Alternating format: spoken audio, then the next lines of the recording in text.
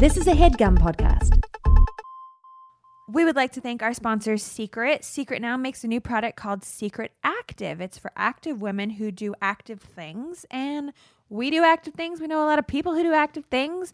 I stay active by doing my yoga, by doing my running. Angela, you're a big walker in New York City. I'm a big walker because I have no choice. But I'm also a big sweater. So even when I'm doing like really mild things, I'm sweating a lot. So I need like a heavy duty deodorant. Well, just for the record, if it makes you feel any better, you've always smelled beautiful to me.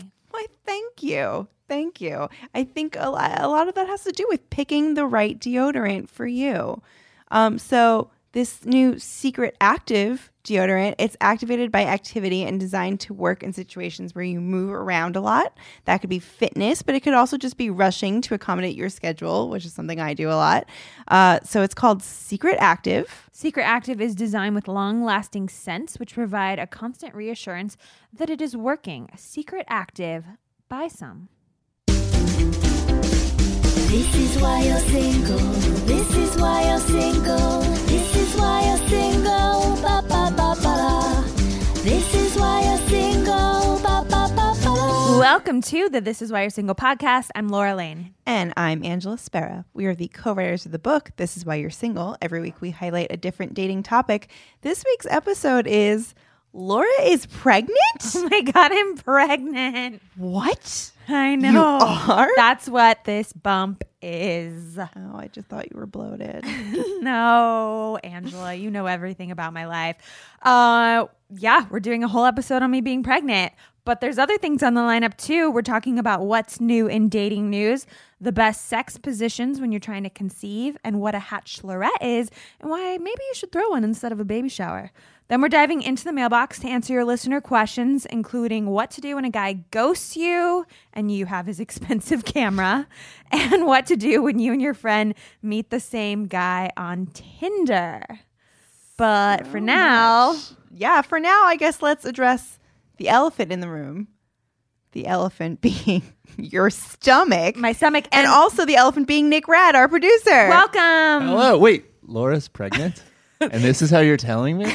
It's great content for our listeners. Oh my God. What's your initial reaction? Everybody, Stunned. welcome back to the podcast. My husband and our producer, Nick Rad. He's been on the podcast before a couple times. He hosted an episode with Angela when I was out of town. We also had him and Angela's boyfriend Ian on a bunch of episodes back. We thought it was appropriate to bring him back. I think this is your third time on the podcast. It's me and Scott Rogowski. Are the third time Our guests. Hall of Famers. I'm pregnant, Nick. Wow. Huge news. No, Nick knows. Nick knows. He knew. We all knew. Yeah. So I'm pregnant, and it felt really nice because, you know, I announced it on Instagram a couple weeks ago or so, and a bunch of our listeners follow me on Instagram. It was really cute because in the comments they kept saying, "When are you going to talk about this on the podcast? I want to know everything." And that made me feel so good. It was so sweet that they cared. I know, they're very invested. I love it. It was so nice. It would be weird to have any kind of life event without having a podcast episode about it, really. There's a lot of modern strategy around when you share news with your close circle of friends, when you share news with your social media circle of friends. I mean, more so for you guys as podcast hosts, but Yeah. I think that's true for people in general. They're having to figure out how they strategically tell people news. It's Well, interesting. it's especially loaded when it comes to pregnancy because there's this Sure. kind of supposed 3-month rule where you're not supposed to tell Right. people until you're out of the first trimester. But that there's been a lot of pushback against that because if you have a miscarriage, like I first had, it makes people feel very isolated if you're experiencing that alone. I didn't really navigate that well the first time I got pregnant, which, you know, I'll tell you guys about. But the second time around, it was even more loaded because I was so kind of traumatized by the first time I got pregnant and had a miscarriage. And it really made me question who I should tell, who I shouldn't. I don't know. My advice to anybody now would be only, you know, you should tell people early on when you're pregnant, like as soon as you find out.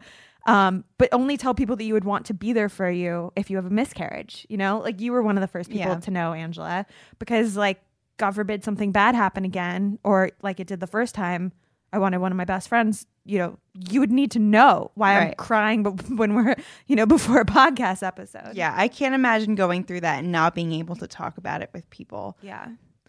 Well, I guess, should I just get into kind of how Tell us how it all began. it all began? Okay. Start from conception. Well, it's kind of complicated because I've talked about this, I think, a little bit on the podcast when we talked about going to pelvic floor therapy I went to. So I found out, I think it was 2 years ago, that I was born with one kidney. And then maybe 6 months after that, I had gone into another doctor through a very random series of events. I was getting UTIs.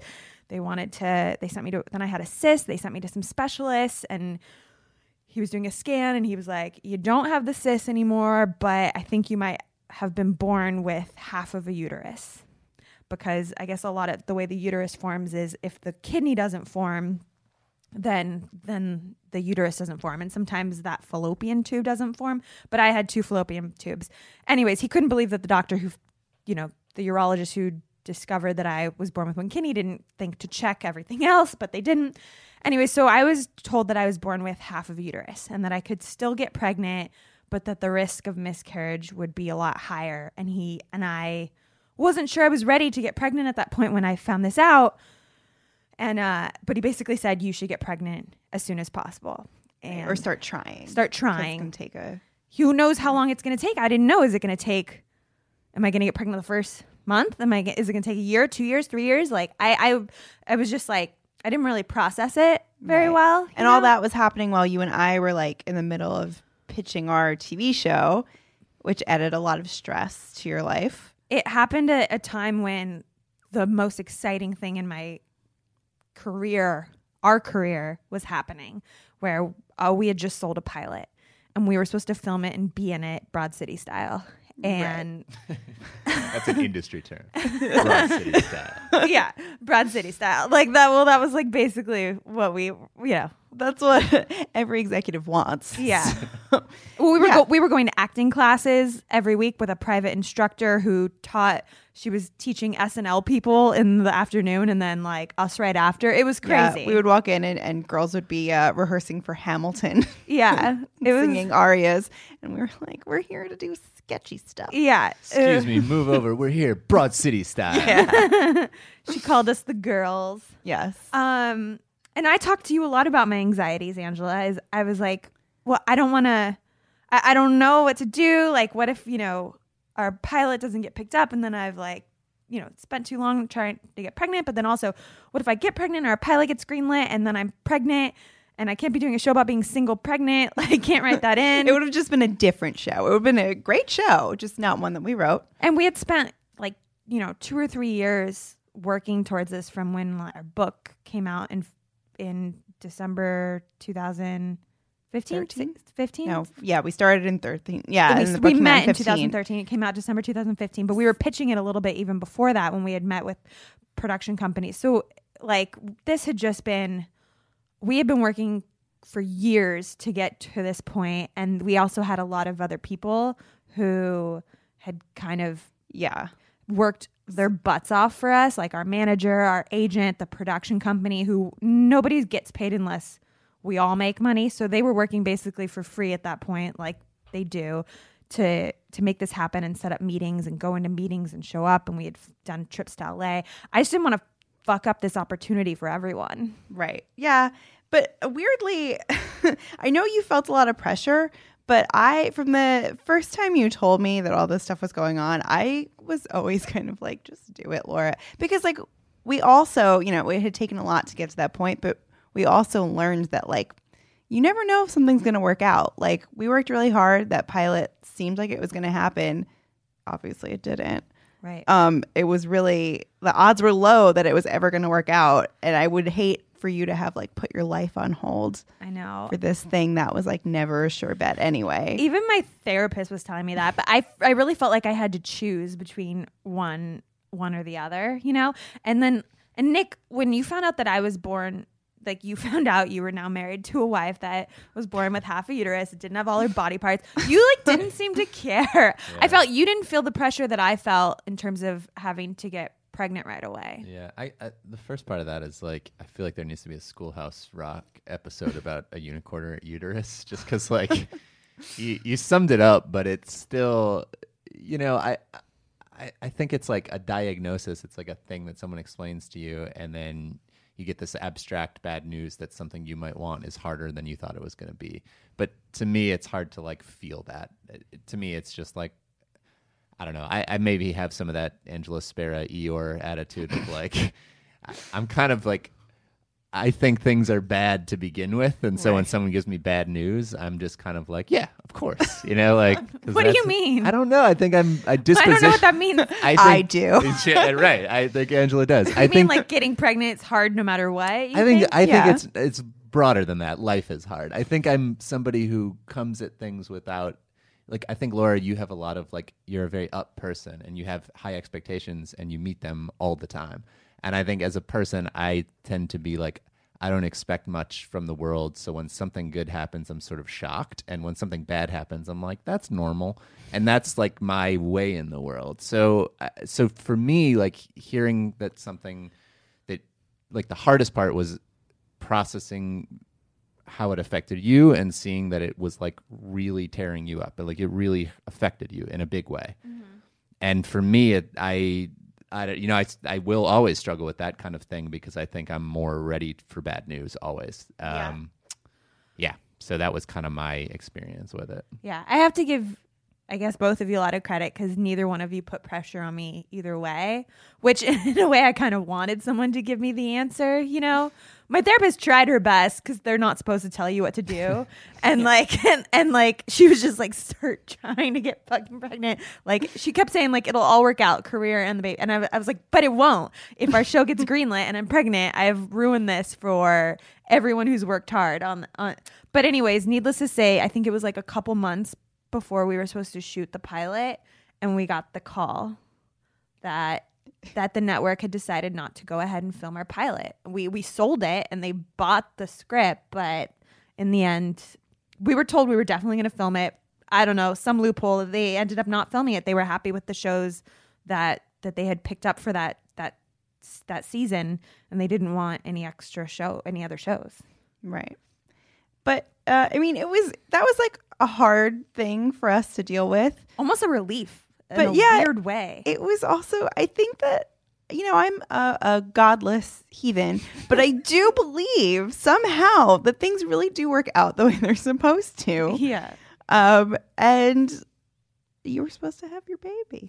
Well, and this child will have star. This child will have a TV show as soon as possible. Well, it didn't really work out. Little honey boo boo. It didn't work out exactly like that. But we started trying to get pregnant almost immediately after that. There were some, like, Nick had to go, you know, there were still some obstacles. It wasn't smooth sailing. Like, Nick had to go to Miami Art Basel because he had an awesome art show out there. And I was so paranoid about Zika. I bought him like 10 mosquito repellent long sleeve shirts, mosquito repellent like he basically had to go outside in hazmat suit because this was at the prime Zika time. Remember Zika? You remember Zika? And I made him like freeze his sperm before he went because I just wanted an actor prepares. Listen, that's a separate episode. Anyways, after 6 months of trying, we got pregnant naturally. And I remember I peed on the stick and you were on a walk with Sam. And I was so excited I think we were like kind of in an argument that morning. So you came back and you were kind of grumpy and but I was just so excited. I was like, Nick. And you're like, what? Like, what? What's this going to be about? Sounds like me. And I was like, I'm pregnant. And you were like, oh my God. Do you remember? Yeah, I think most of my memories are like these vague, waxy, like kind of, but I can't like pin it down exactly. Yeah. You're way more specific with like place and time and probably what you were wearing or what I was wearing. I think I was still in my pajamas, but I was so excited because when you find out you're pregnant, all I can tell you is it's like all you think about. So for the next, you can't go in to check on the baby yet. Or no, I think I went in and got a blood test where they check your hormone levels and it confirmed I was pregnant. I think I went in that day or the next day. and then that's all you think about, and you want to tell everyone, but you can't. And you can't go in to check for the baby's heartbeat and make sure everything's looking good for a couple weeks. So every day for the next couple weeks, it was always thinking about. And Nick was a little more, I guess I would say, reserved on going all in. And I think maybe because with finding out I had half a uterus, the doctors had really scared us with all of the stats. And we had done a lot of Googling, which just scares you. It said like the live birth rate was low. And I had like a 45% chance of premature delivery and like this percent chance of miscarriage. And so Nick was already pretty... I'll say this. They're way more negative than network executives are about your TV show getting made. It's a lot more like, this isn't going to work. Like that's a lot of that front loaded for sure. They scare you. Yeah. So when you found out I was pregnant the first time, what was going through your head? I don't think I think a lot of concern because we had just kind of come off of like a lot of discussion about the challenges and the percentages of likely scenarios. And so it felt like we weren't out of the woods. And I think that, my mentality was like, well, until it's good news, it's just what's happening. Yeah. But after the blood test, I was pretty excited. And I think I was getting kind of maybe like, I don't know if upset's the right word, but bummed out that you weren't on the same page that I was. But you tried to, I think. Maybe after like a couple weeks, I remember you had downloaded some parenting podcasts that you were listening to and stuff. And then we went in to check on the heartbeat. The night before, I had a friend in town from LA, one of my best friends. And we had like a girls' night with her and my other best friend, Katie. And I told them I was pregnant and I had bought all these books and I had highlighted them already at that point. And like we were celebrating. And then the next day we went in to go check for the heartbeat. And there was no heartbeat. Yep. It was really sad. Yeah. It was awful. Yeah, it was pretty bad. To give everybody an idea of how dedicated Laura is to her passions in her career, I remember we had like meetings scheduled for that week and you were like... Did I go? I don't even remember. You were trying to figure out if you could like go and it was just like, no. Like Did we cancel? We said that you had a medical emergency, but that was another example of like, a lot of people didn't know that you were pregnant in the first place. So we couldn't even tell anybody what you were going through. Right. Yeah. I just remember walking home and my friend Whitney was staying with me and she was like, hey, how's your day? And I was just like, I like just started crying immediately. And I don't feel like people didn't understand because they were like, it was so early, it was like, at that point it was maybe 7 weeks. Maybe 6.5 even. But like every day, that's like a month and a half pregnant. But I don't know. I could like see it in my stomach. I already felt different. Like your boobs start to feel swollen and I don't know. You feel pregnant. Yeah, that was fucking hard. But what was weird is they said there was no heartbeat. But maybe it was early and to come back in a week. And that was probably the hardest week of my life because I didn't know if I had a baby inside me or nothing. Right. And so we had to wait a week and we had this big trip with friends planned for the 4th of July too.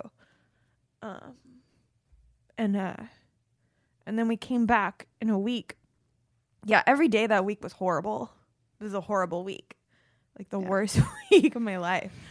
And then we went back and they said that the baby looked like and it's when I say baby, it's like a lighted dot on a screen that you can see inside of like they call it like an egg yolk sac. And they said it grew a little bit, but there still wasn't a heartbeat, but that there was like hope. And then we had this trip plan. We didn't know whether to go. And but anyway, how are you feeling that week? Yeah. Was it as bad for you as it was for me? Yeah, it's definitely a bad week. I think that because we kind of had to tell our parents, and then they were freaking out. I think that again, it's one of these things where I feel like one of the hardest things as a partner is to know that your partner is struggling and that you don't feel like where you're at, you have access to help them, you know, like that the thing that you can say doesn't seem to be working, or that like the emotion that you're feeling isn't providing them comfort. And so you can try to like manipulate how you feel so you can be comforting in the way you think you should be. But I know that was really hard, because I think that, you know, my experience probably was guided by the fact that I tend to be a bit more like reserved, expecting bad news, you know, not ready to allow good news to be happening, and then to watch you struggle because not only what was happening inside of your body, but also that this part of your life contains all of the hopes and dreams and aspirations and the miracle of life, that like that might not be true. I wouldn't have to be your best friend or be in your life to understand how devastating that would be, but to be that person was, you know, real tough. And so I think we had a hard time even coming together, because I think we were dealing with it so different. We weren't getting along. It was like we were just coping so differently. We were on such different pages. Yeah. That was a hard time. That was a hard time. So we, at the last minute, decided to go on this trip with like 20 other people, none of whom knew what I was going through, because we were supposed to go back like July 6th to find out if there was a heartbeat afterwards, after all, because they said the baby had grown a little bit, or the embryo. And I tried to have fun that weekend. I just kept taking breaks and going in the room to kind of cry, and I was trying everything. I was trying like Reiki on my stomach. I was like meditating. I swore I could feel the heartbeat, and I wasn't drinking. And someone asked me why I wasn't drinking, you know, but in my head I was still pregnant, so I wasn't gonna drink. And I was probably pretty snappy. I just said I'm not, you know, and like they were probably so confused and thought I was a bitch or whatever. But in my head I was pregnant, but I couldn't tell them I was pregnant. I didn't want to get into the fact that I might be pregnant. I might not be pregnant. I don't know if I'm pregnant. I'm kind of pregnant. It was very weird. Yeah. I think I've learned that there are a lot of potentially loaded questions that you could ask someone that is potentially pregnant. Yeah. My friend who lost her baby at 7 months, even though this was only 7 weeks, and I even told her, I said, I know that anything I'm going through is not close to what you went through. She was the one person that was just so understanding and knew exactly what to say. And she said, that's not true. Like, pain is pain, you know? And I just couldn't imagine what it was like to lose her baby at, you know. Yeah. Like, it was like unbearable to me. I just couldn't comprehend it. And I told her, I know what I'm going through is not, she's like, stop saying that, you know, pain is pain. And she was the one person that has taught me so much about grief and mourning and just what to say and what not to say. And when she got pregnant again, you know, she was like, even saying congratulations to pregnant people, she hates, because she's like, you know, don't congratulate me till the baby's there, you know? There's just so many things not to say to people. And even then, it's hard for 18 years after that, at least. Yeah. But yeah, I think that, you know, part of why you're talking about it now, and part of talking about it is that it's just, I know it was a really difficult time for you. Some of that, it was the stigma of not sharing until you can share, but then it like added to this like isolation of you sort of struggling through this and trying to kind of put on a brave face for people. But it's weird even talking about it now. It's almost like I want to talk about it for our listeners and for strangers who are going through this, and there's such a taboo around it. It's such a, you know, complicated topic, and everyone deals with it differently. And I'm sure other people that had miscarriages the same time I did maybe were okay and didn't deal with it as hard as I did. Maybe some people dealt with it even harder. Everyone just deals with this differently. It's weird. All those people we were with at the 4th of July, I still don't know, you know, what I went through. My closest best friends know, and they're really still the only ones. I've been pretty open that I have like a high risk pregnancy now, but I don't know. I felt complicated talking about it on the podcast. Yeah.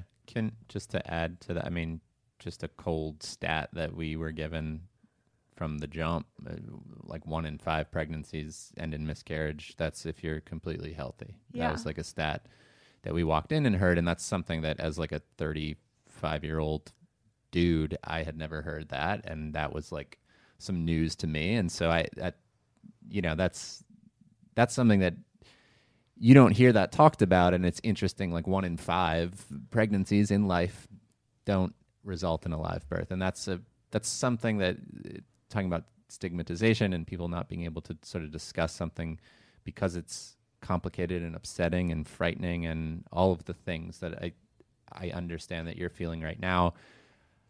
I do think it's positive to talk about, but I also think it's like up to you personally and any person individually to decide like who and what they want to share about that experience. It's weird. It's like I want more people I don't know to. I want to share it with them, but I almost my close friends already know, and then the people that are friendly with on the periphery. It's almost like I don't want everyone up in my business. Yeah, because you don't want to. You want to be able to talk about when you want to talk about it, but not I guess anyone else is kind of like. It's hard, and that stat's so interesting. Like, so we went in after the 4th of July on July 6th, and there was no heartbeat, and that was when they said they wanted to do this procedure, which is basically the same as when you get an abortion, and otherwise you have to kind of wait it out. And the thought of it, to me, some people will feel like it's just cells inside your body. But for me, it felt like I had like a dead baby inside my body. Yeah. I didn't want to just keep that in there for weeks and then just be waiting for this. Like they explain, they just say it's just like a bad, period. But like just this gush of blood, I just couldn't. I didn't want to experience that and be waiting. Just like, when's it going to happen? Do I need to be by a bathroom to deal with like how am I going to plan my next few weeks? Like, and I also wanted to get pregnant immediately. I wanted just it over with. And then also if you do this procedure, they can test the tissue. And I always want as many answers as I can so they could test to see if it was a chromosomal abnormality. And if it's not, then they would figure out like, what else could it have been? So I had the procedure done and it turned out to be a chromosomal abnormality, which my doctor said was supposedly good news because it meant that it didn't have anything to do with my half uterus, the unicornate uterus. But then all these things were going through my head. Like that was so traumatic. I don't want to go through that again. Should we do IVF? Because you can test the chromosomes. Yeah, the embryos and make sure you're only putting in one that doesn't have abnormalities. So like, but that's the whole thing. And anyways, and then also around that time, I had a friend's birthday that I had planned before I had gotten pregnant. Another trip. It's so hard. We've got these things you've already planned, And this is kind of going back to the stat you said. And I had one friend on that trip who was just, talk about not knowing what to say to people, was just so insensitive and said, oh, it's not a big deal. I'm probably going to have a miscarriage. It happens to everyone, throwing out the stat. 1 in 5 people, my dad's a doctor. It's like not a big deal. I've had friends had miscarriages. They say it's like not a big deal. It was just so dismissive of like my pain. And I understand that for some people that have miscarriages, maybe they are completely okay with it and it doesn't affect them the way that it affected me. But I went into like the darkest depression for months. Yeah, I think it's pretty insane to tell someone else how they should be mourning something. Yeah. Also, her dad, by the way, she said he's a doctor. He's a plastic surgeon. Shut the fuck up. I'm still mad. I don't want to talk to that friend ever again. Anyways, I'm just still, it was a bunch of other insensitive stuff she said that was just really dismissive of my feelings and my pain. And anyways, I never should have gone on that trip in the middle of my like dark depressive state. Yeah. I thought it would help me like forget about, or not forget, just kind of be at escapism. And that was like the biggest mistake because I was just in such a dark place. I wasn't myself.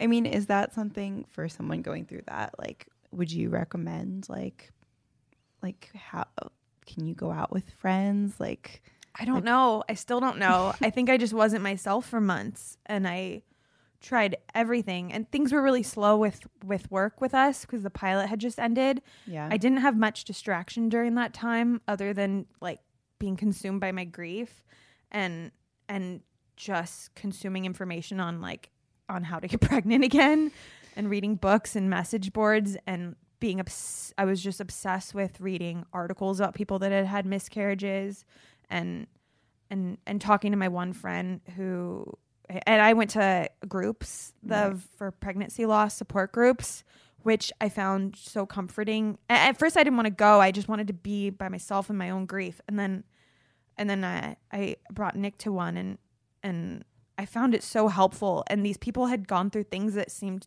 so, even just hearing the stories sounded so much more traumatic than what I had been through, like giving birth to the baby and they were all so understanding of my own grief. And they, at the beginning, set this, they said, all of our stories are different. Please don't compare one's pain to another. It's all pain. And, no matter when you lost your baby or how or what happened, please find the commonalities in our stories and not the differences. And that they said that before it started. I don't know. How did you feel about going to that pregnancy loss support group? I think like kind of how you're saying, I think every person is sort of tuned to experiences in a different way. And so for me, the hardest thing about this whole experience for me is sort of what I was saying earlier, is like seeing you in pain and feeling unable to change that. And so I think going to it was definitely like, well, maybe this is an avenue to help change that. And it in that way seemed, really beneficial. And I definitely connected to how people were sort of sharing us that experience, because it broadened my range of understanding of how people's lives are affected by something I guess I just haven't in life thought much about. And that's just a miscarriage, but also the inability to talk about it. And that's sort of what I guess we're doing right now. And it's something that as you talk about it, I recognize your pain, and it makes me like, I guess it's like bringing up a question that I have for you, which is like in life, like when for you did you know, like all these things kind of came to a head because you sort of realized like, well, now is the window in life when pregnancy is most viable for you. And it felt like it amplified your calling to be a mother. And that's something that like as a couple, I think it's like there's sort of like a vague understanding about that as we like move forward, but like it's something that individual people I don't think discuss that much. It's like a feeling or an urge you either have or you don't. It's strong or it's not. But it all kind of like became this huge sort of pressure cooker. Yeah. And all those hopes and expectations were driven and then taken away from you, and before you got to have that experience. And so I guess like I'm sort of hearing you talk about it, and I'm kind of like, we're in the beginning of this discussion, and there is like, a better part of this discussion. But I think when it was dark, it was really dark. It was so dark. I remember getting a maternal instinct maybe like around like 24 or 25 years old. Mm-hmm. And it was like around the time like we had been dating, and I just like really wanted a puppy. So I knew that I wasn't ready for a child. We weren't even, I wasn't going to have a baby after dating someone for a year, and I wasn't going to talk to you about that. I didn't want one at that point. I was like so career driven. I still am career driven, and you can be both. That's why this, it's so loaded about even wanting kids. And I'm very of the belief that, you don't need to want to be a mom. You could be, and there's a million ways to be a mom. And we have a whole chapter in our book about not having a timeline, and that's like a whole other conversation. But I do remember like this maternal instinct kicking on in around 24, 25. And it like kind of came out of nowhere. And I just had to have a dog, and I just had to have something to take care of. And so for a year, it was all I talked about was getting a dog. And we finally got Sam. And that really weirdly fulfilled my maternal instinct for years. and Yeah. and it was like this need to take care of another creature. Do you think it was your relationship with Nick that kickstarted that feeling? I don't know. That's a good question. I don't know. I was just the guy standing around when it kicked in. So Right Yeah. place, I guess right it time. worked out for me. Yeah. I don't know. And then Not to, but Angela, have you had that experience? Do you Yeah. have that experience? Like, I'm in, curious Not because you have. Really? I don't think so. I right? don't mean to put you on the spot if you don't no. want to talk about it. I mean, so I'm 29 years old, but I'm like career-wise, financially, all that stuff. I feel like I'm in a very different place than you were at 29 years old. So I feel like I keep waiting for it to kick in, and I think that I will. I kind of was always like, maybe I will, maybe I won't. And then Ian and I, early on in our relationship, Ian was like, I don't know if I want kids. And I remember my stomach dropped and I was like, I don't like that. And then I was like, oh, I guess I want kids. Yeah. So by contrast, in some Right. way. Yeah. So 4 years later, we've had more conversations about that, and we're both a little bit more open to it. But it's definitely not like a nagging feeling I feel right now. Yeah. I mean, I think that's totally fair because I think my experience towards it has been through Laura's impulse, and I think that that's just true for me in a lot of things. Like, I wouldn't do a lot of things if the person I love didn't really want them. But then when it happens, then I realize kind of what you're saying. I'm like, oh, that was in me in some way, and I didn't recognize it. And so I think like that's the hard thing is like being in the same place as your partner at the same time, both for like really hard things and for, really hopeful things. But Yeah, it's weird. Even with you, I remember all these moments that you don't even remember. I remember watching Mad Men, and there was an episode where Don Draper, his like little boy, comes out to get M&Ms. You don't even remember this episode. You keep saying I don't remember. You've told the story many times, and I just don't believe I remember was the it person. so I feel clear. like this is a I can dream picture that this. you've- No, I Yeah, can picture yeah, the wow. scene, and he like kind of like boots his kid off to bed, and his kid had like come out in the living room, and you said, I can't wait till I can like scoop my little boy off to bed. And I never forget it. I think this strong like negative thing in me is like I would have never said that, which is not. It's only remember you to saying say that it. it's Having nothing to do with children just because it's cheesy. yeah.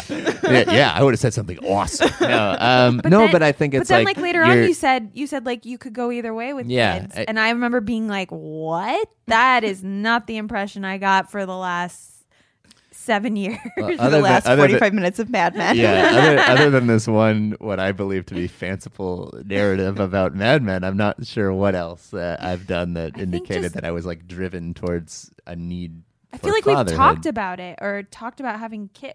I wouldn't have married someone that I knew didn't want kids. Yeah, I but guess I- you never said that I don't want kids. Yeah, but I think you're sort of describing like, and it's fine because I think we've like many things in life that we've done together that we kind of come at it in our own way, and we end up in a place where we feel good about it in our own way. But I think that like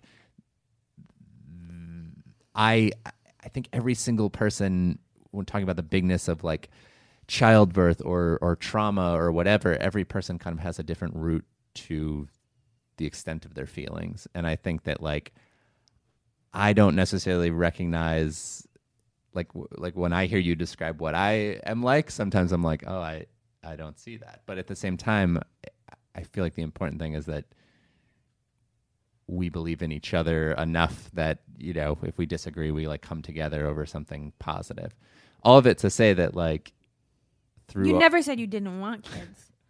No, I just mean you like Right. from the But I beginning. guess You're not saying that No, now. I'm not saying that now either. I'm just saying that I asked you that question because I don't think I ever had a moment where the idea of being a father was somehow predestined or necessary, or I was driven to it in a way that was like, oh, this has to happen. But I think that like the experience of having that was like recognizing that, what we're being told by doctors is that we have a sort of a more complicated, limited window for this to be reality. And that made something that I had never really felt like that this has to happen, realize like if it is going to happen at all, it has to happen now. And that powerful. I mean, it's powerful because it's like, oh, I don't get to think about my life as like I get to make all the choices when I want, how I want, which is how a child thinks, but also how I was living. And when that happened, I think that's like, it's like really humbling and complicated, and going through that with somebody that you love is doubly challenging because it's like how you feel and how they feel. And you spend a lot of time trying to make sure that that those things are together. And when they don't feel together, it's like very scary. And I think that like through it, my number one thing was like, this is the person that I love. So no matter what, like that's what we're going to come out on the other side. You were supportive. You like did the sperm thing. You came to all the doctor's appointments. I think only by external force would I end up jerking off into a cup and handing it through a metal door to a very polite woman who then opened the door and told me I filled the form out wrong, which I mean, she was very clinical about it, as one would expect. But yeah, that's you never push back. You were very easygoing about all the awkward, weird stuff, which made it a little easier. I was always thinking like my brain works to think of like not only 10 steps ahead, but every scenario. So I was Googling like surrogates, adoption, IVF, like every, I tried IUI because I just thought maybe this will help make it quicker. IUI is like where they take a catheter and they stick Nick's sperm and they like place it into the uterus. I was just so impatient after, I can't remember if I tried that the first time. We got pregnant naturally the first time, but anyways, and then I tried, I was like getting annoyed at the pee sticks, not knowing after the miscarriage, not knowing, kept telling me I was ovulating multiple times throughout the month. So then the doctor suggested I try this thing called Clomid, which I'm pretty sure is part of the protocol of IVF, but it's just like a pill you take that helps increase your egg count. And like they made me even more depressed and mess with my hormones and didn't work. Anyways, and then we just kind of went back to like trying naturally. But I was kind of a psychopath those like 3 or 4 months trying everything. Like you're a determined person. I am. Yeah. And I was just so depressed. I remember not working on anything. There was like nothing going on at work. I didn't have my like new show, You and I, things that we were kind of taking a break after the news with the pilot. All I was doing, my job was to get pregnant. Weirdly though, we were recording podcasts, so it's interesting to go back and listen. Yeah, I don't know. Knowing the subtext now. I guess I was able to kind of tune out during those hour-long episodes. To just talk about dildos with me. Yeah, exactly.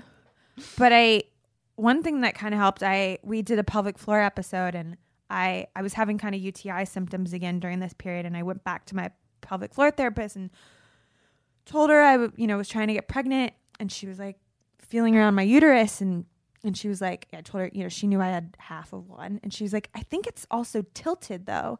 And all these books I was reading kept saying you're supposed to do missionary position when you're trying to get pregnant. Mm-hmm. She's like, I kind of think that's not the best position for you because just it's tilted. I don't know, I can't be sure, but I would try the opposite position, which is doggy style. And all of a sudden this light bulb went off, and I don't know how the hell I remembered this, but I remembered that that's what we had done the first time that I got pregnant. And I was like, thank you. And that month I was like, okay, I think at that point I had like 2 or 3 weeks before I was about to ovulate, and I tried everything that week. I had read like every superstitious like witch doctory thing. I was drinking. I was only eating like anti-inflammatory foods. Was eating like drinking matcha tea, Brazilian nuts, turmeric shots. I had like these pregnancy crystals. I did acupuncture. I went to craniosacral therapy. I was taking Vitex, eating blueberries, salmon, chlorella, vitamin D, and going to yoga. And then I told Nick we also need to do just doggy style this month. So to our unborn child, this episode will be delivered to you on your 18th birthday. No. So you can know NC-17. Yeah. The gritty details of your conception. Just health food and doggy style. Health food, doggy style. There were crystals involved. I was That really doesn't sound that bad, guys. I was like a psychopath. So I don't know which of these things helped get us pregnant. Oh, but then also I remember Nick's sister had said that like all of her children were conceived by the beach. And we happened to have my cousin's wedding, which was at the beach. So on top of all of this, we were going to the beach, doggy style, eating blueberries. I could just hear with like crystals. seagulls in the distance. Anyways, guys, I got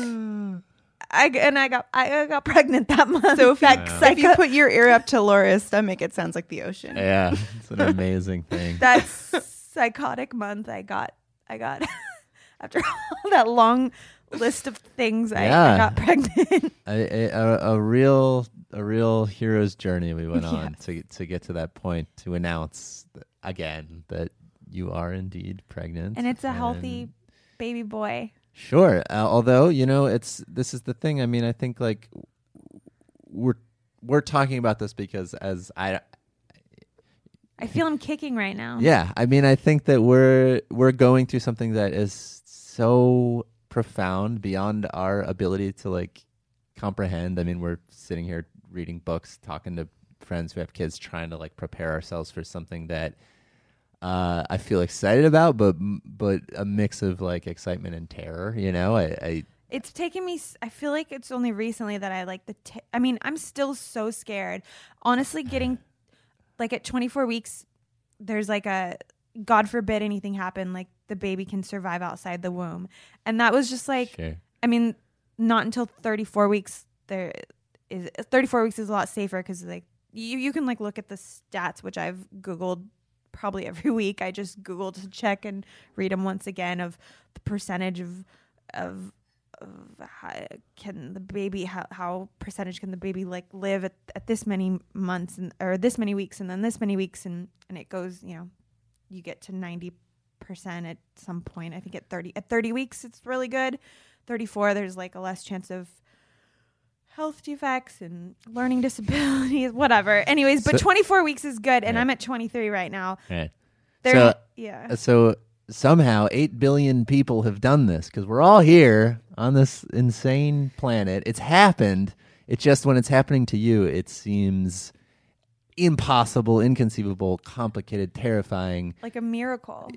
A miracle, and like you look around at every single person and you just kind of go through this like, wow, you came into the world through this really uncomfortable process, and I just look at every person and I'm like, you're a miracle, you're a miracle, you're a miracle, you're a miracle. To be honest with you though, seeing you go through this also makes me feel that way. Really? I think it's a miracle that anybody is born. There's so many things have to go right, and it's just so crazy that I spent so long.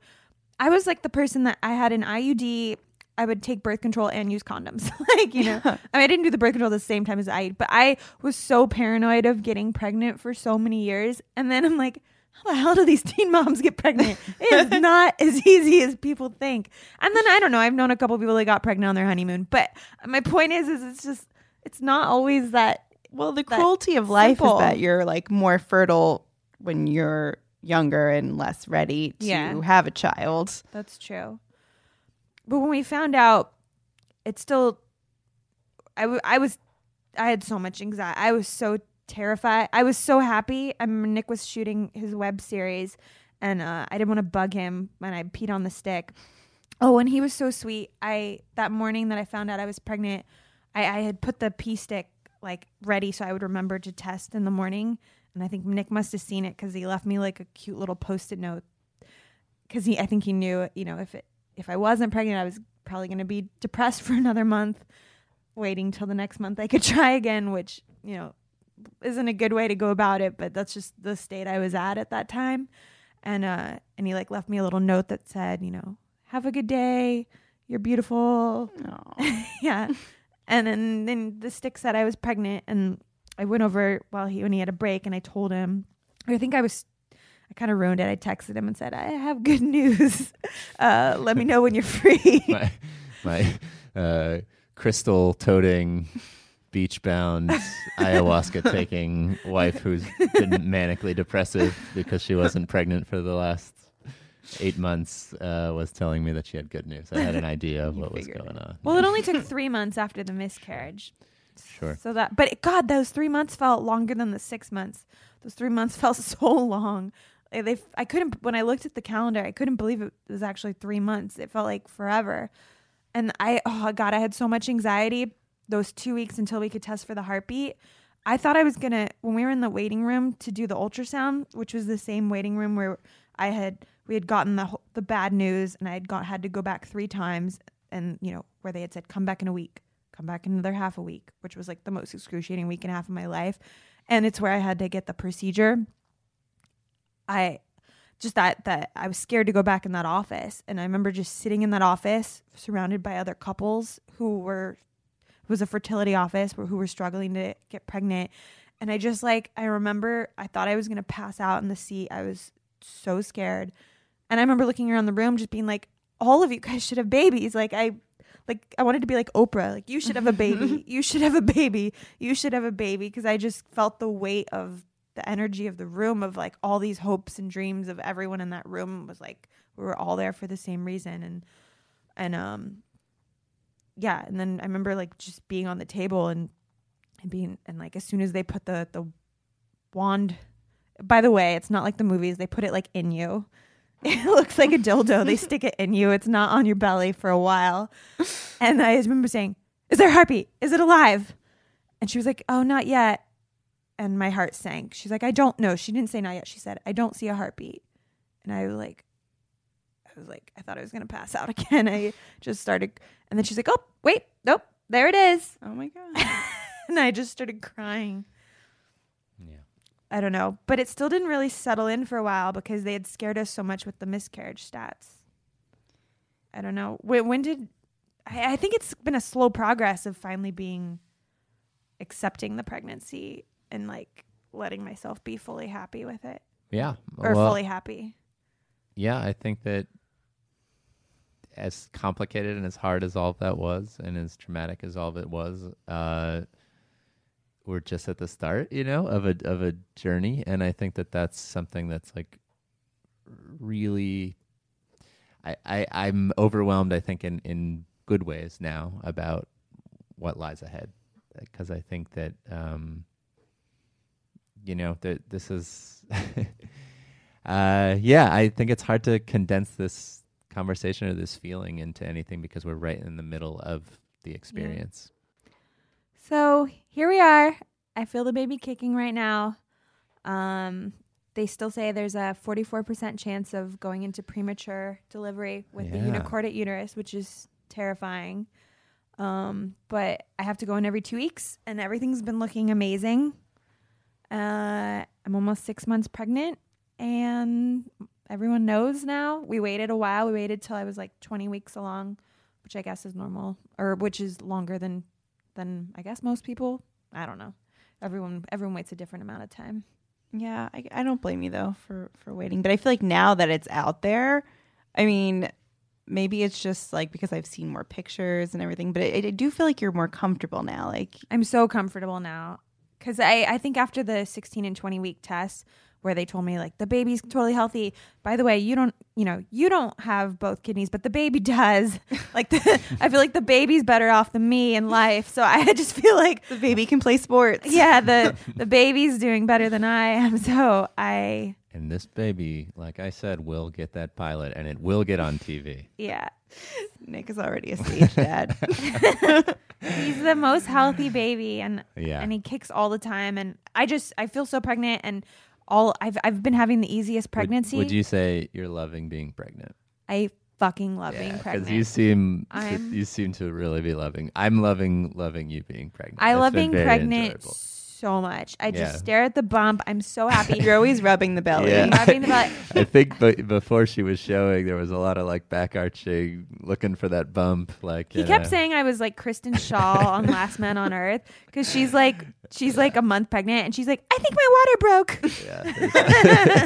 Yeah, Laura has really enjoyed the whole experience, and it's been really fun kind of being a part of it and sort of watching it. I feel like we're still in like the fun part, it feels like it's going to get a little bit I'm sure I'll start feeling like shit soon. Hopefully not. I'm not anticipating that, but I've been feeling so goddamn amazing. Like I feel like I've been like blessed with the easiest pregnancy. I feel great. I mean, there's all these things, whatever. We'll talk about them later because Angela, you're going to ask me a bunch of. Yeah, I want to know about your body. Yeah, you have a lot of like pregnancy questions that we're going to ask later on in the podcast. But that's our pregnancy story for now. Thank you, Nick, for sharing with us. Thank you both thanks for for sharing. having me. All right, guys. That was a lot. I feel like I need a little break. I don't know if you do, but we're going to jump into our What's in the News segment. We'll get into more pregnancy stuff later, and I'll get very TMI, even more TMI than all that. But first, let's take a quick break to thank some of our sponsors. We would like to thank our sponsor, BioClarity. It is hard to find the right skincare routine, and it's hard to take care of your skin because if your skin's not looking good, you don't feel good. I used BioClarity and it really cleared up my skin. I really loved it. So when I recently went home to California, I brought some BioClarity that I was sent to my little brother, and he said he loved it. Yeah, Ian similarly is really insecure about his skin, and he's been using BioClarity, and he also loves it. There you go. The different men in our life, from little brothers to our boyfriends, we're hooking it up. Yep, but it's also for ladies. Yeah, it is for ladies. I've used it before and it was great. It really helped my skin. I like that it's green because it just like makes me think of plants because it has chlorophyll in it, which is very cool. Yeah, so it's good for you. Just like a lot of other products that we really like, it also has no harsh chemicals. BioClarity is full of antioxidants that help reduce redness, feed and defend cells with an alphabet of vitamins, and boost your natural beauty. BioClarity is also delivered straight to you and is an easy-to-use 3-step skincare ritual that's 100% vegan plus gluten and cruelty-free. All keywords that I am very into and that Checking I love. all the boxes. Checking all my boxes.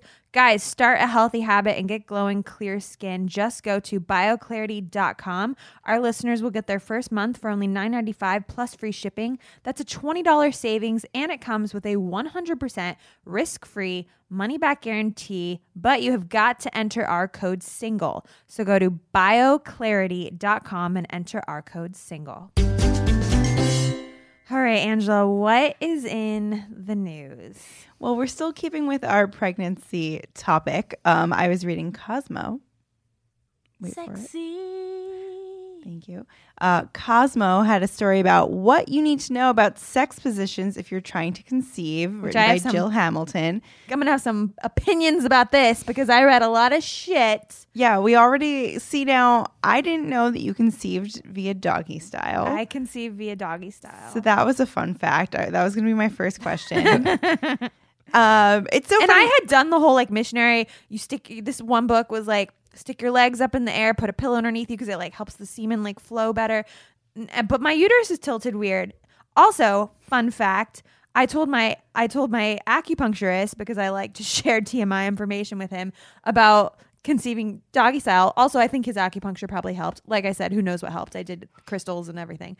And he told another client who had been trying to conceive for a year, and she had also been doing the missionary stick your legs up in there for a year. He told her that I conceived doggy style, so she tried it that month, got pregnant that month. So we have 2 and 8 billion evidence for doggy style right now. So, we're gonna keep asking though. This is a small And sample. People at home, ask your parents what position you were conceived. They should in. really come up with a better, more dignified name for it, since it is the Right, I know, I hate the miracle name. of life. The baby maker. Yeah. Obviously. But no books that I read said to do this. Anyways, all right, tell us about your article. Well, I was just going to say, I always think about, remember in Knocked Up when they're like, when she gets pregnant, they're all like, oh, you should have done like Girl on Top. Like, she can't get pregnant. That's gravity. It's not true. I mean, it's not true.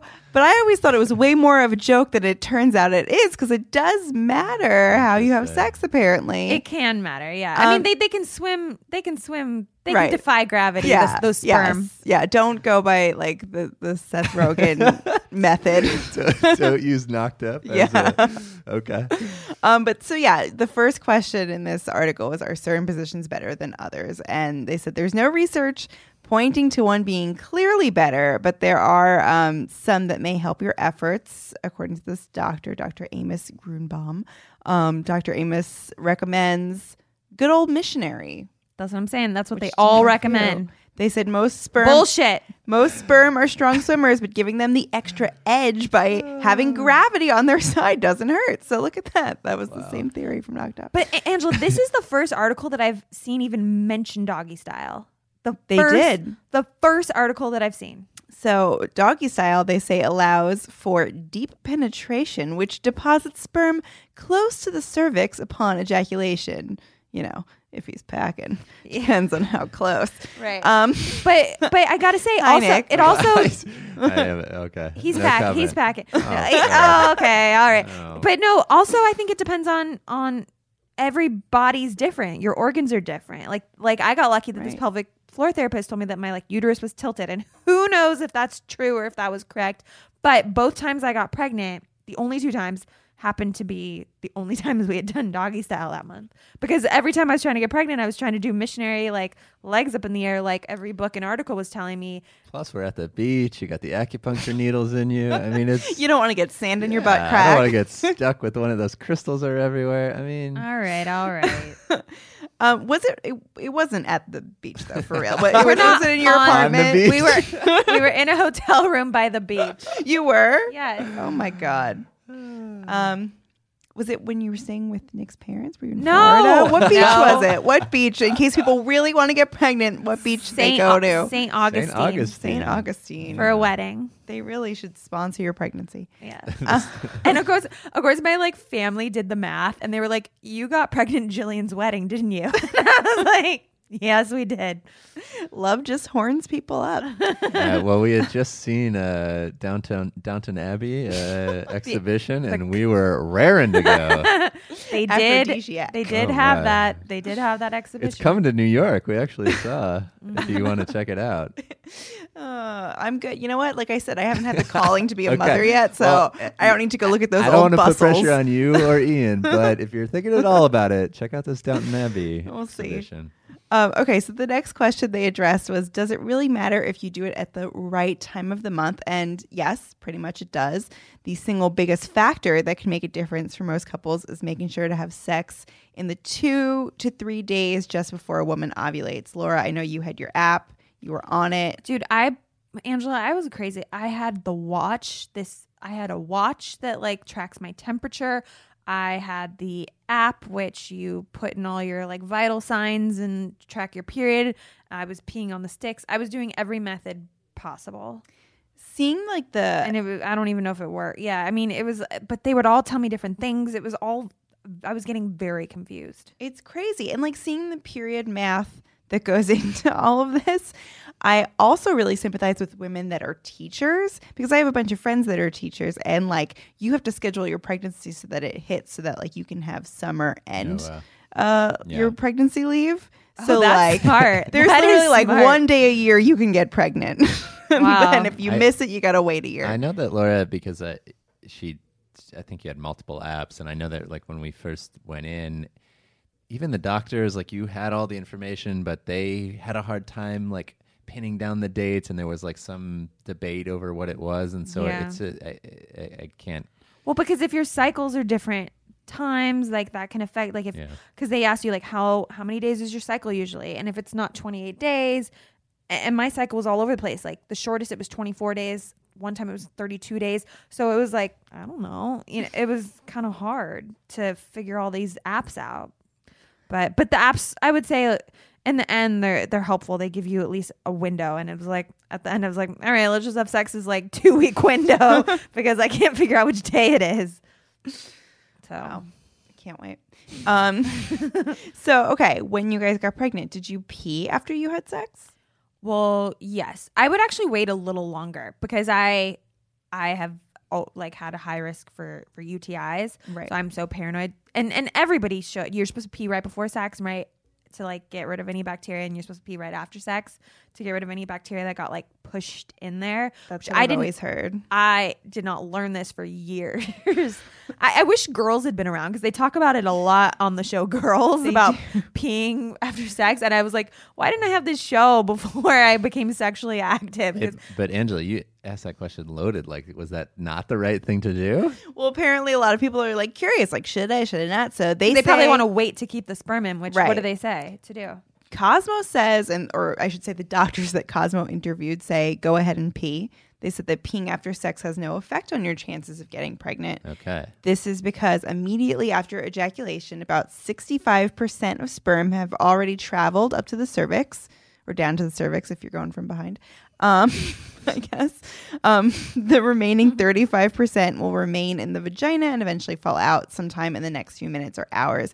So by the time you pee, the fastest swimmers already made their way to the cervix, and the ones that fall out when you pee were going to fall out anyway. See, that's why it's bullshit to stick your legs up, because then, like, what's the point? The sperm's supposedly already there. But yeah, I think, like, you know, when you pee, like, some little sperm, it, like, falls out. You know, like, Isn't it you know, weird to it think- falls out in the toilet. We're all the fastest swimmers. Everyone alive was the fastest swimmer amongst billions. That's why we should really all be operating at a higher level than we are. I guess that's true. See, I'm on the reverse end here. I'm thinking of this as like, gee, if I pee after sex, that's really not helping me not get pregnant. Damn. Not that I thought it would, but sometimes it just feels good. You're like, okay, I'm peeing You're like, it out. It's you're, out. you're Done. getting, Goodbye. and you're like, look in the toilet, We and good. and you're like, oh, all the semen is in the toilet. It's not in my vagina. This is great. Right. Cool. Pee baby. You see the loogie in the toilet. Sorry. boy. No, that's good. That's very descriptive. So they say, does it help to stay in a certain position after? Which, see, these are all things I never thought about. So what do you just like keep your butt in the air and like keep the sperm These inside stupid you? books were like, they were like, you know, put your legs up in the air for like 15 minutes after. So you What- did that? I felt like weird doing it in front of Nick because I felt like it took the like sexy part out of sex, you know, to be like, it would feel like, oh, we just had sex just for this. But I would kind of see, like, you know, when he would go to the bathroom, I'd stick my legs up really quick when he couldn't see. Let it marinate. Well, I didn't want him to think it was just like that I was like, you know, only having sex to get pregnant, because it was like we just had this like hot moment, and then I like throw my legs up in the air. It felt weird, so I would like wait till he'd walk away, and then I would like immediately throw my legs up in the air, Yeah, I don't. and I'd stick a pillow under my back. It was unnecessary. I mean, I think that like, I don't know. I mean, I think it was very clear that the goal was pregnancy. I mean, we talked a lot about it. I know. I still didn't want to ruin the mood. I was in my lingerie, you know. Sure. Oh, good for But you, it Laura. wasn't. You But tried. it wasn't just for me. I thank you, but also I didn't. I don't know. I knew what we were trying to do. Yeah, but you still gotta. I still wanted the mood to be nice for everyone involved. Everyone Right. involved. Yeah. Fair. That was considerate of you. Well, they say you do not have to do that thing where you lift your legs up for 20 minutes after. Cool to know now. So it's good that you Cool. only half-heartedly tried. The sperm will swim up to the uterus regardless of what position you're in after sex. Old myths about lifting up your legs on a wall or lying down after sex have no impact. That does sound like something that would like get circulated in the 50s, like some old wives' tale. Well, Like, do a handstand. what was weird was like. There should be an update. Like you should have to twerk, you know, like and then it's like it's a vibration helps. I feel or like then something. you would be knocking it out. Knocking That would be it the out, same no. as peeing. No, it's helping it shake its way into the ovary. Or Well, what also got in egg. my head was like the couple times I had tried IUI where they like inject the sperm into you. I think I did that like right after Nick was in Miami. Yeah, now I remember. I did that right after he was in Miami when I thought he was like a Zika person. and then like maybe once after the miscarriage.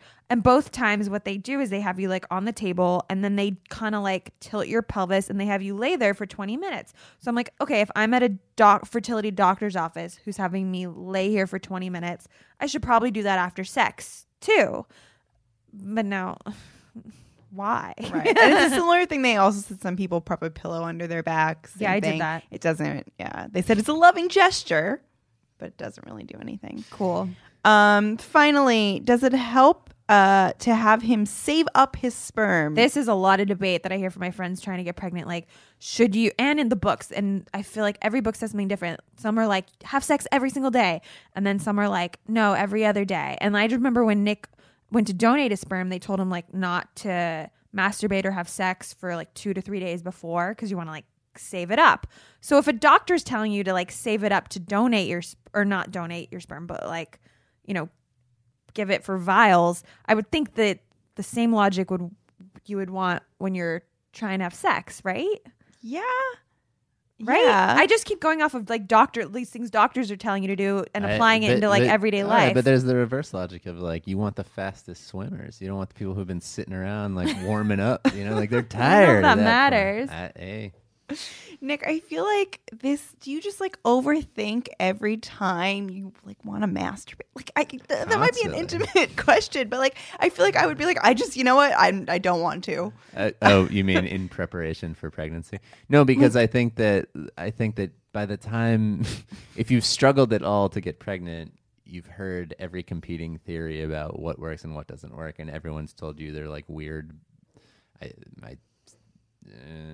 I guess I'll mention my sister's husband was drinking cough syrup to help right. speed up the like the viscosity or like to I lower the read that on a viscosity message of- board. I So- didn't have So Nick you're just do like that, always though. in your head about this stuff? No, because I think that Nick's good at being chill. Yeah, I think that I'm clearly not because I think- did 30 things. I think everyone's always lying to me, so I don't like believe any of it, and I just think like since humanity has existed, they've figured out how to get pregnant. But then for some people they can't, and you definitely worry like, oh, am I in that category? Are we not able to? But no, I think none of it. It doesn't stick to me because I just don't buy it. You know. And Nick good. was so chill throughout the whole process and like went along with everything. So I was like very, or at least, you know, I tried to be conscious I was doing all these things for me, you know, and I was going to acupuncture. I was doing the cranial psychotherapy. I was eating all these foods.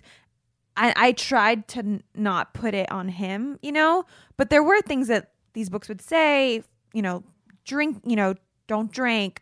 I would kind of try to mention to him like, hey, they kind of say, you know, you shouldn't take like super hot showers. And so I would like always like turn it down because, you know, you don't want to heat up the sperm. And they told him to do that before he had to like donate too. So things like that, I'd be like, remember, don't take those hot showers because I really want to get pregnant this month. But I didn't ask him like, hey, don't masturbate, or I didn't tell him like, don't masturbate and don't drink. You know, like if he wanted to have a beer with a friend, I wasn't like trying to drug him with cough syrup. You know, I tried not to put my anxieties on him. I tried to Right. just put them on myself. Well, it's cool that now you're free to like drink and take as many hot showers as you want. The hard part's over Oh yeah, for you. sure. Man, being a woman's hard. Yeah. But so does it help to save up the sperm? This is what they said. His sperm doesn't get better with age like a fine wine, so have at it.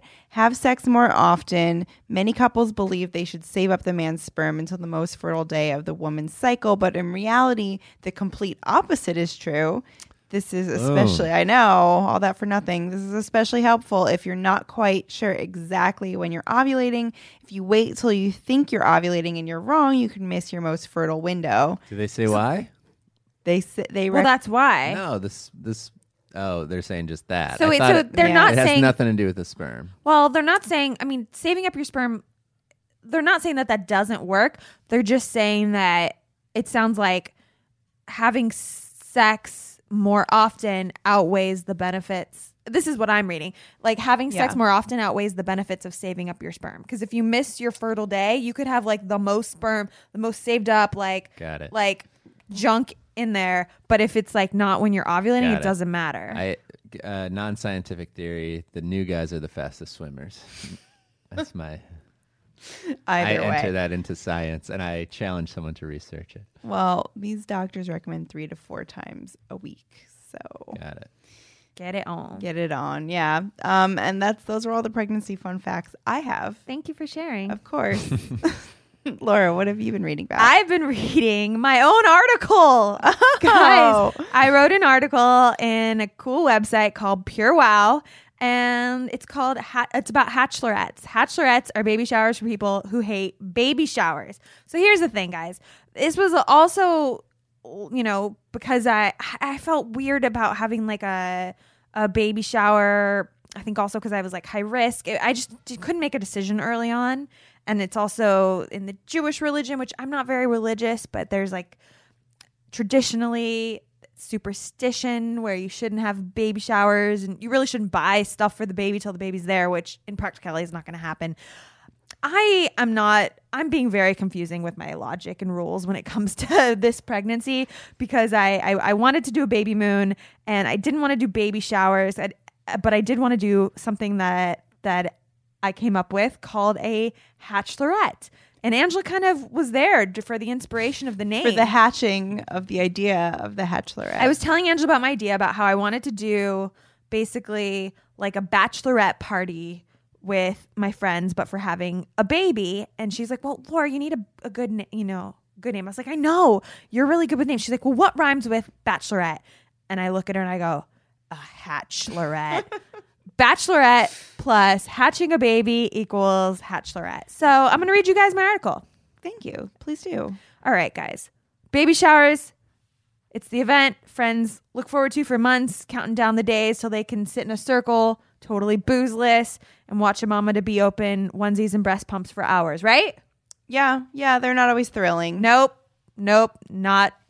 That is not true. Nobody looks forward to... I would like to know who looks forward to baby showers. Although sometimes they're not boozeless, and that helps. Yeah, that does help. But anyways, when I got pregnant, I had spent years listening to my friends kind of complain about going to baby showers because no one's like super excited. They're excited for the friend, but it's like not that fun to just sit and watch someone open gifts. It's kind of like people like bachelorette parties, but the bridal luncheon is not... Right, like the bridal shower. The bridal shower. Yeah, it's any like, kind of shower. Showers are just like not that fun. I really wanted to do something that was fun. I just want to do something that people look forward to. Even for my bachelorette party, I was like, I did, we went to Nicaragua. It was like a big thing because I wanted to do a vacation people actually look forward to. I didn't want it to just be like just about me. I want to do something where people would go on this trip no matter what. And so then that's why I came up with the hatchlorette idea. So a hatchlorette has all the makings of a bonding pre-wedding bachelorette, but you're instead of tequila shots and penis straws and strippers, you're subbing that out for yoga, a braid bar, and a private chef. Because here's the thing. There's a lot of talk about going on a baby moon when you're pregnant so you can bond with your partner before your life gets upended by a beautiful new family member. But I would like to know why there's not as much talk about bonding with your community of women and your girlfriends who you're also going to get much less one-on-one time with after you pop out a newborn, but you're going to need the support of those women more than ever, right? Yeah. I mean, the dynamic is definitely going to change. Yeah. So that's why I think just as you have a baby moon, you also need to have a hatchlorette and you need to bond with your chicas. So you want me to tell you about my hatchlorette? Yeah. Okay. So my hatchlorette, I rented a house in Malibu and we're going to have like a private chef come, private yoga instructor. We're doing a braid bar. We're going to be hanging out by the pool. And we are going to do some like cheesy kind of like baby shower games that my friends are cooking up. Yeah, you got to do a little bit of that. A little bit of that. But, and I told them that they can bring wine and champagne. They can drink. I don't get like weird when people drink around me. It's not like, and we're going to bond. And it's going to be like a bachelorette party.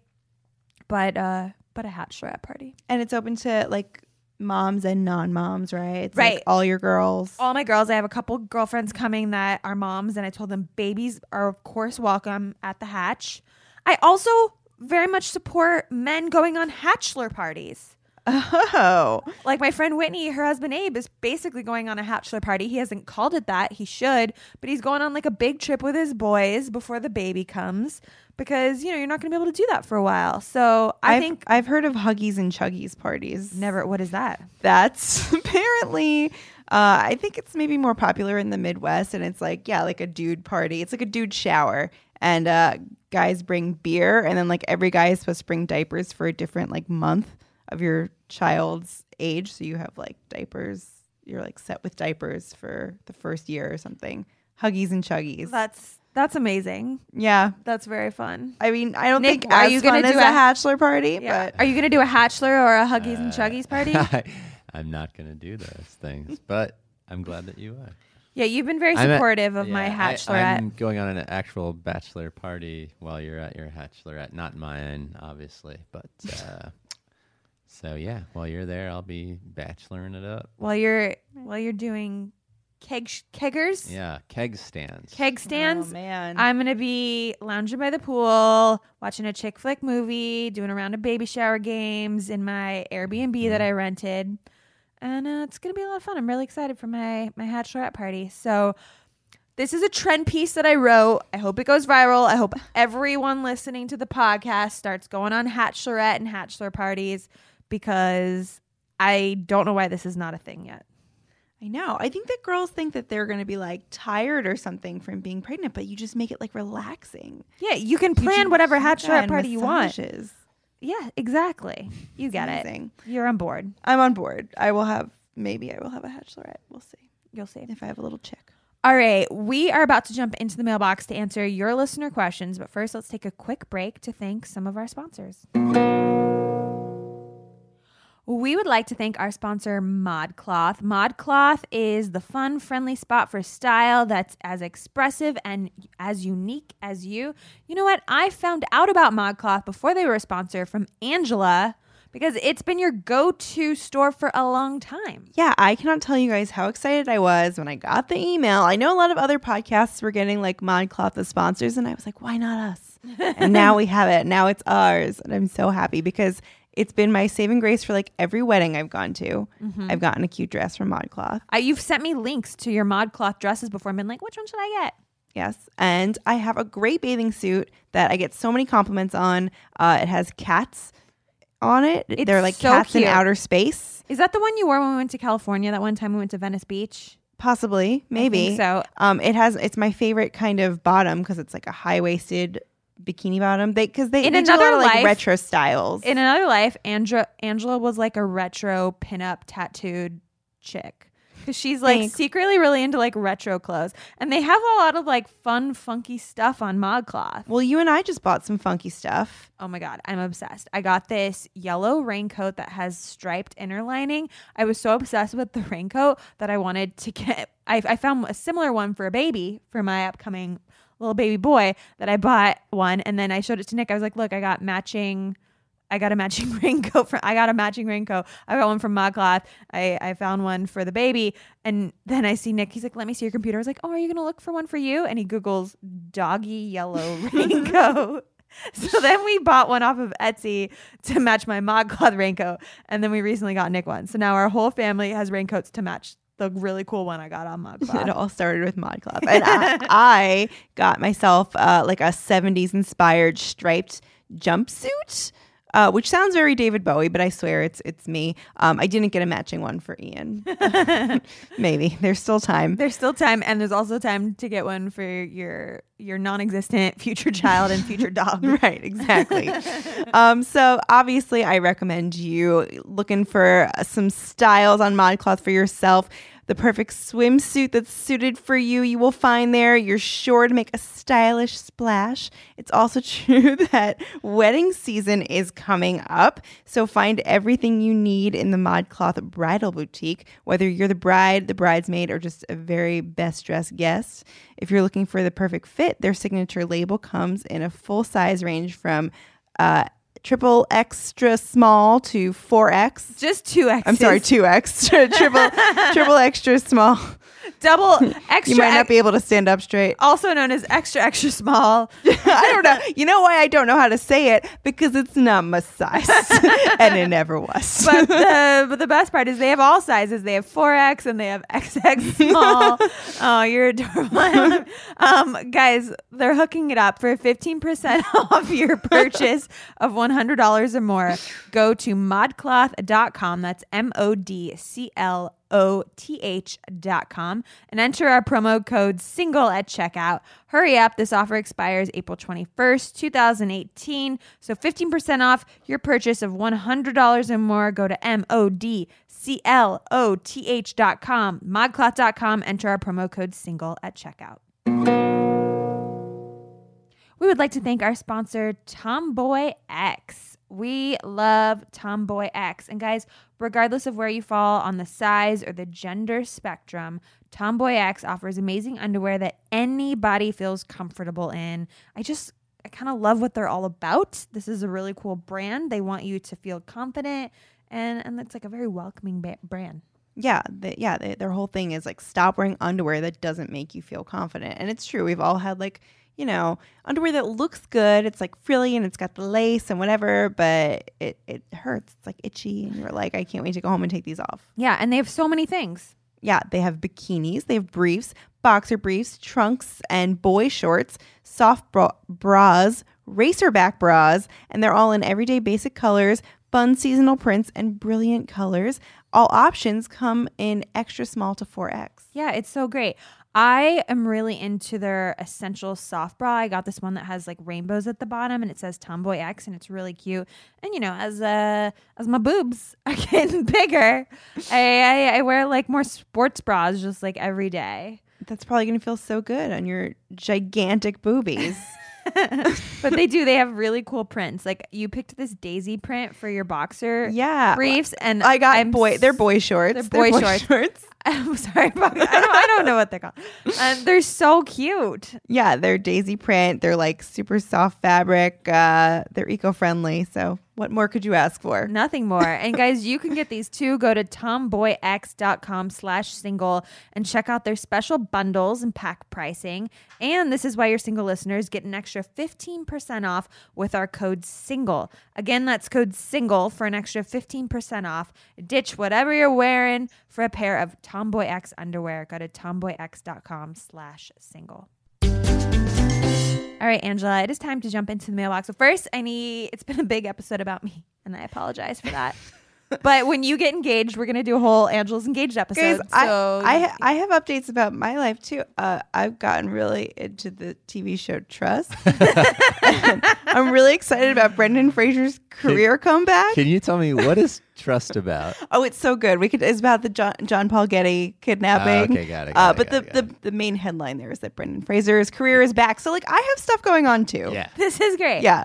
I can't wait till we do a whole Angela episode. But before we jump into about my mailbox, love of Brendan Fraser. No, your engagement episode when Listen, Yeah. you don't have to get engaged to have news. Angela's into the show Trust, and let's talk about it. We're going to do another hour. No, this is Trust. already our 3-hour Listen. podcast. No, you know what? Nobody's still listening at this Angela, point. if you don't cry during this segment, He used to be George the Jungle, and now he gained weight, but it's okay.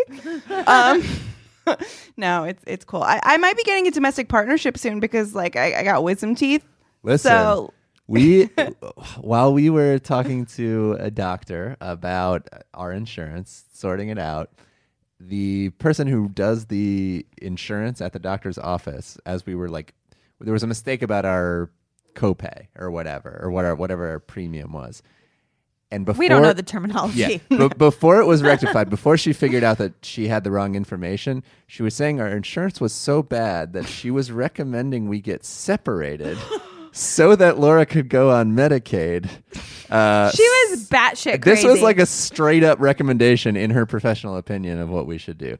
So your domestic partnership to fix your wisdom tooth makes a lot of sense. a lot more just a sense sign than of being an adult. than us happily married couple getting Yeah. separated to like Yeah. somehow scam insurance.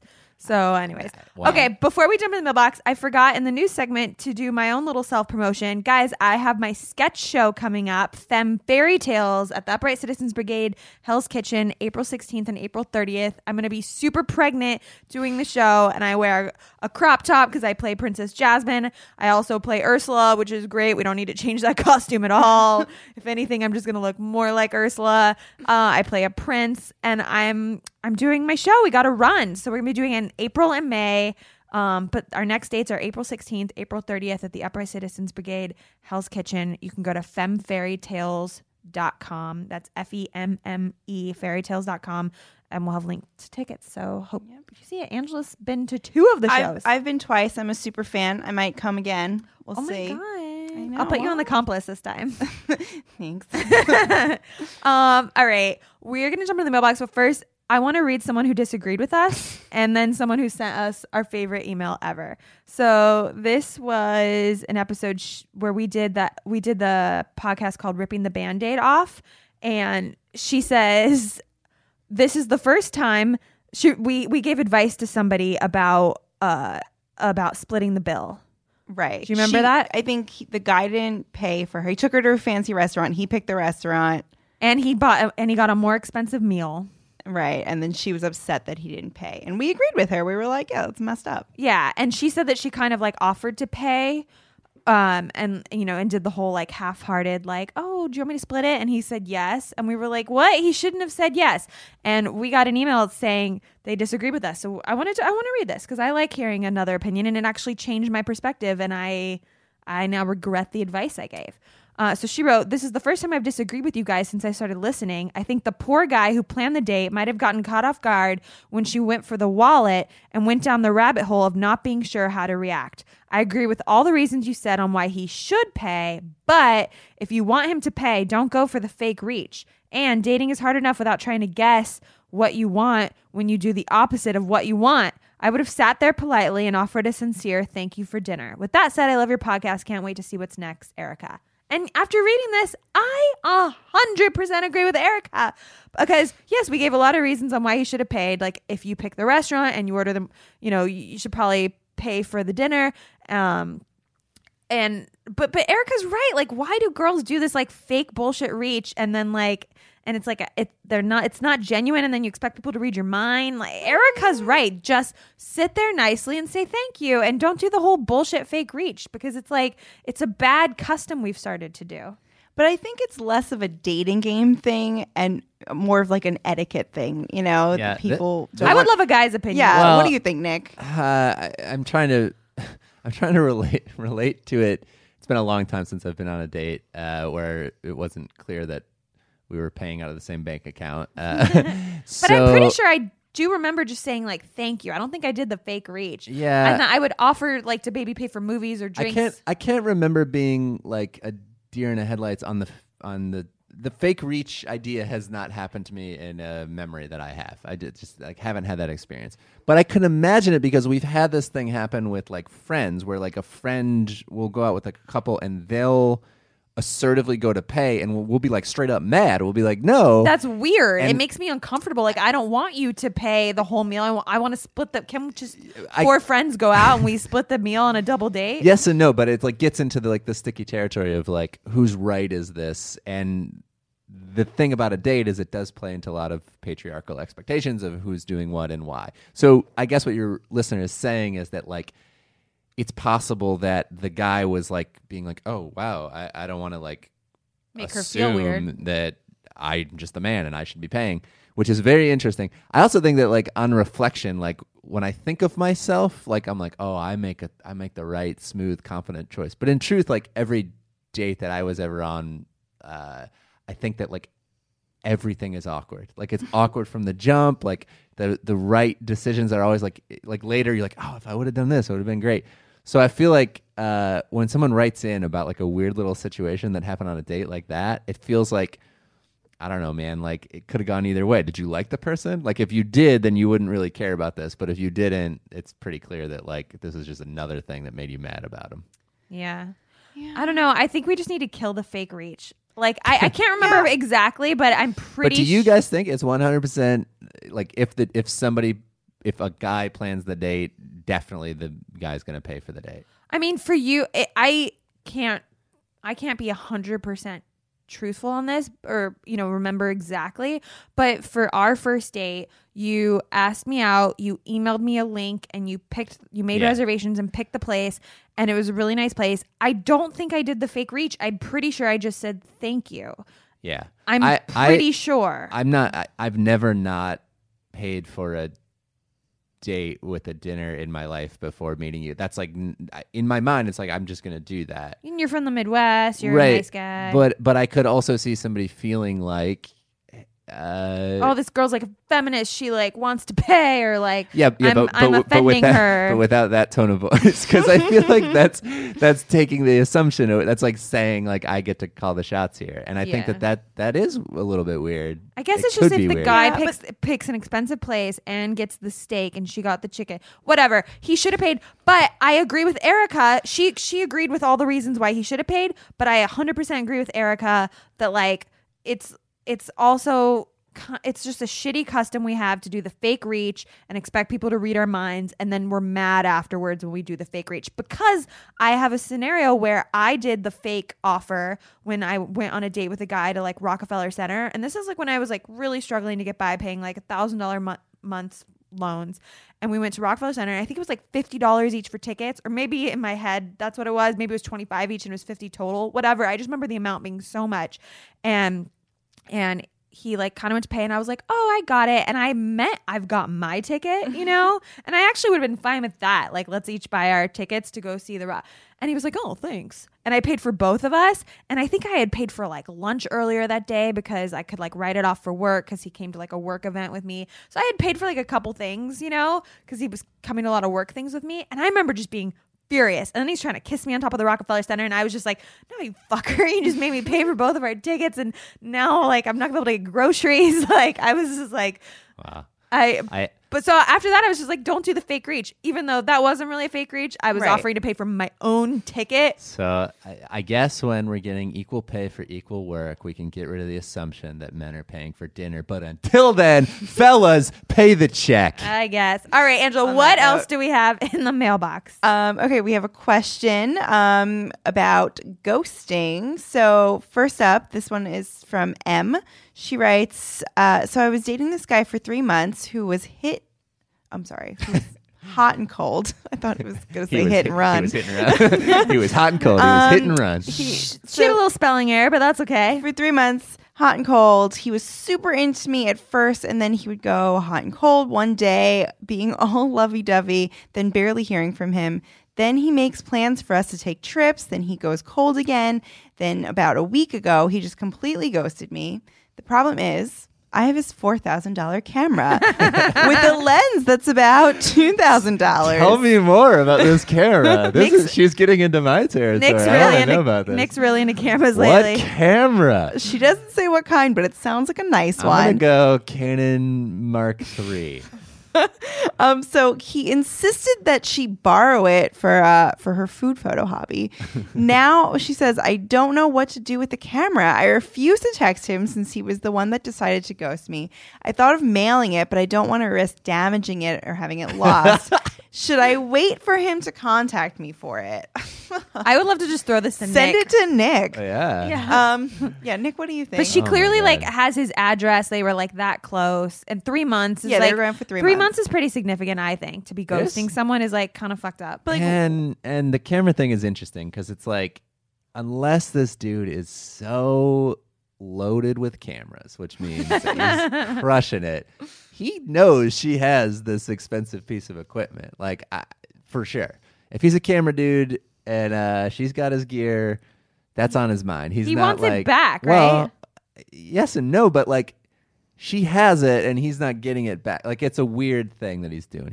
It sounds to me like he's a guy who's got a roster, you know? So like, he's got a lot of people that he's hitting up, and when she's around and he's feeling it, he's hitting her up, and he just expects that to continue for however long. yeah, maybe he doesn't consider it ghosting since it's only been a week. She thinks it's ghosting.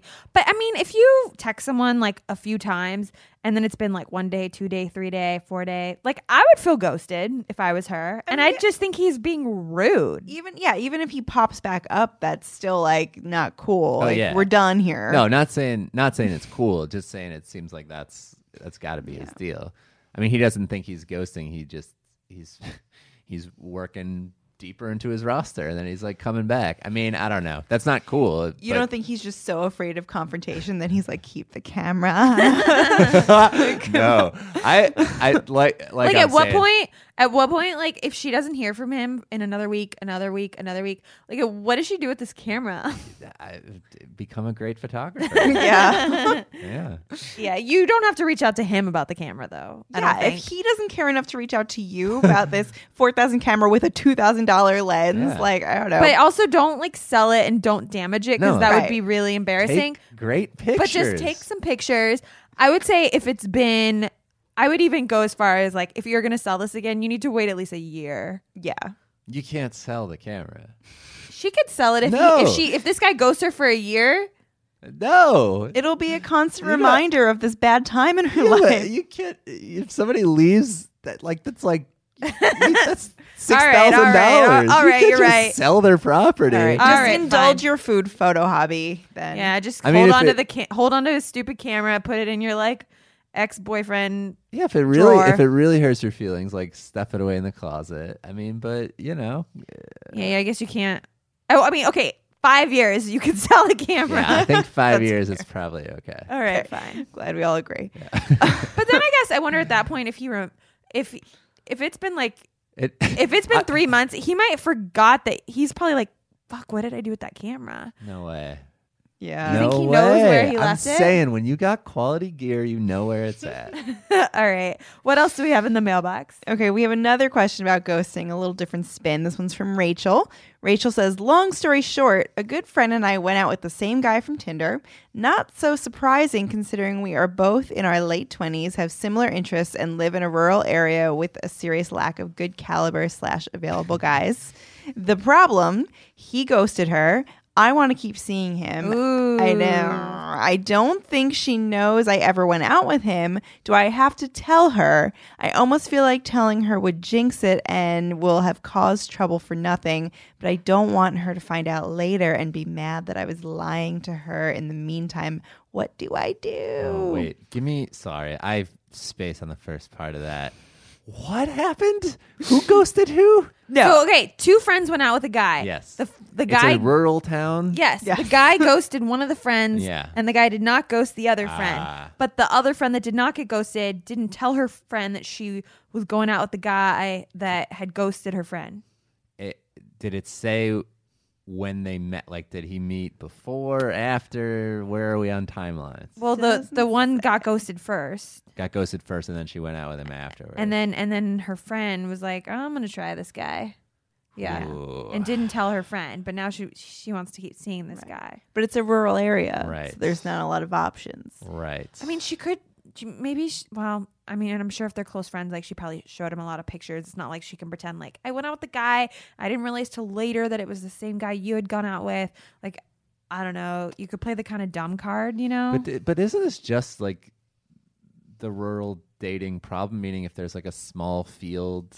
I mean, you tell me. I grew up in like Wow. Orange County, LA. You grew up in like a small town in Ohio. Well, tell us what Yeah, it's like. Like sure. Angela and I are city chicks. Fine. Yeah. But but I went to like high school, and I wasn't like, you don't really, at least where I'm from, and being a tiny, small kind of loser, you don't really date. It's like there's like one or two people kind of in your vicinity that like may talk to you, and then outside of that, you're like, you're scared. It's weird. Nick had a growth spurt late in life. He Yeah. got hot really late in life. Sure. Which is great for me. 'cause Only the he's- best people do. Yeah, yeah, because he I guess I'm saying I never still has low self esteem. Yeah. Like Lainey Boggs. extremely low self-esteem. So yeah, he's like secret hot, which is just the kind of guy you want to look for. Awesome. Not acknowledging any of these weird compliments, but I don't actually know what it's like to date in a small town, and I imagine it is challenging. I do know what it's like to date in like a small pool of art school was like this, and also, I mean, high school was like this to a lesser extent too. It's the same group of people feel like, well, these are the people we know, so here's who we're gonna date, and when someone breaks up, that person's up that for person's dibs. that person's friend starts dating that person because that's who you know, and it's weird and it's uncomfortable and everyone gets mad. But it also just seems like, unless you're living in an environment where there is several dating pools of people roughly the same age, that just seems like what's going to happen. And so you could be mad about it, or you could do it. I don't know. I don't. I think that she should do whatever she wants, but I do think she should communicate with her friend, because if it does Yeah. work out, and then, it's going to be awkward down the line if it works out. And she's like, so by the way, this has been going on for however long, I like guess she 2 just months. needs like a good origin story then, right? Like it No, don't come up with a lie. But she's worried. She's saying like, if I tell my friend, she's gonna like jinx the relationship, and like the friend will be mad at me for nothing if it doesn't work out. But like, I think that you're just like Yeah. hoping for the worst in the relationship, which won't get you off to a good start there. I would just like tell the friend, be like, hey, I feel really stupid and bad about this, but like, I went out with that guy that ghosted you, and like I didn't really realize it at first, and by the time he was like asking me out, you know, you can throw in a little fib, like I didn't completely realize it was the same guy, but then once I did, we already had the date planned or whatever. But anyways, like, is that okay with you? And maybe just like see what she says, because like if she says no, then you have to like kind of question like, well, why is your friend being a dick, you know? Yeah. I mean, she's probably going to be like, I feel weird about it. Like, it might take her a second to process. Yeah. But yeah, I mean, Just tell her. just tell her Yeah, and because- ultimately do what you want. Right, But, like, 'cause- you want well- your friend to feel like she's being heard at least. Totally. Yes. Let your friend be heard. Be like, I just wanted to know how, maybe leave it more open-ended instead of like, is that okay? Because don't ask permission. I take that back. Maybe say like, I just want to know how you feel about this. Yeah, like, I just want to make sure you're okay. And if you're not, Yeah. then how let's- can I make you feel okay with this? Ooh, that's great. All right. Let's Boom. keep that. Boom, chicka, boom. Oh, and you know what? I also, Rachel also had a PS on her email that I wanted to read because it made me really happy. We've actually gotten a ton of great responses from our Aziz episode, like the episode about consent. Which was titled, I don't owe you, or something about owing. Yeah. Our very important episode, whatever it was called. But it wasn't. It was just so people are like looking for it. It's not. It wasn't called like the Aziz. Our episode was called "I Don't Know You."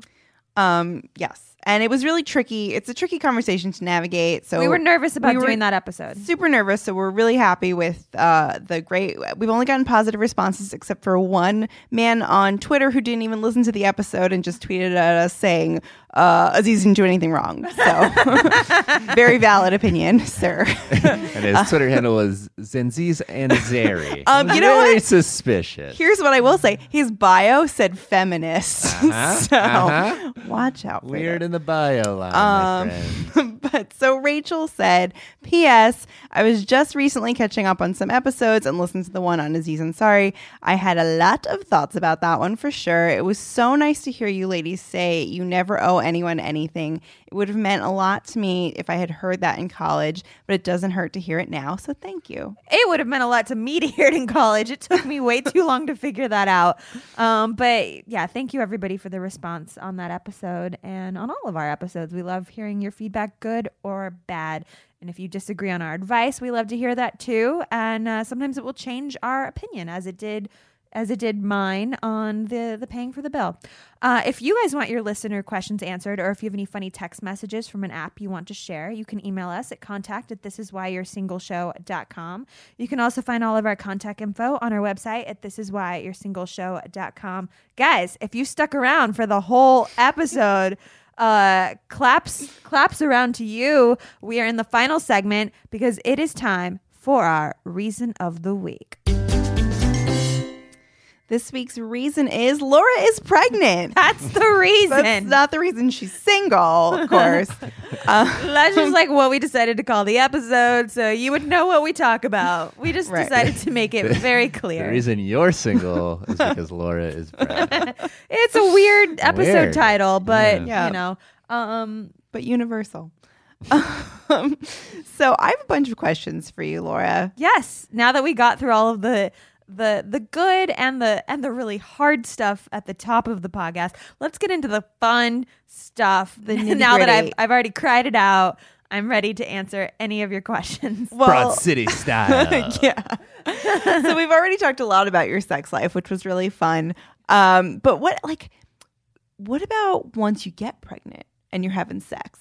Yeah. Like, are you in the mood? I feel like I would be like, don't touch me. Like, I think about when I like eat a lot of food and I'm like stuffed, and I just feel like that's what being pregnant feels like all the time. Yeah, I actually didn't know how I was going to feel. I was really curious to know how I was going to feel. It's different because after I eat a lot of food and I feel like I have like a burrito baby. Right. I also don't really feel in the mood. Like I always feel good like when I have like, I'm like yoga tummy, I call it, is like when you can like see my abs and I like feeling hot.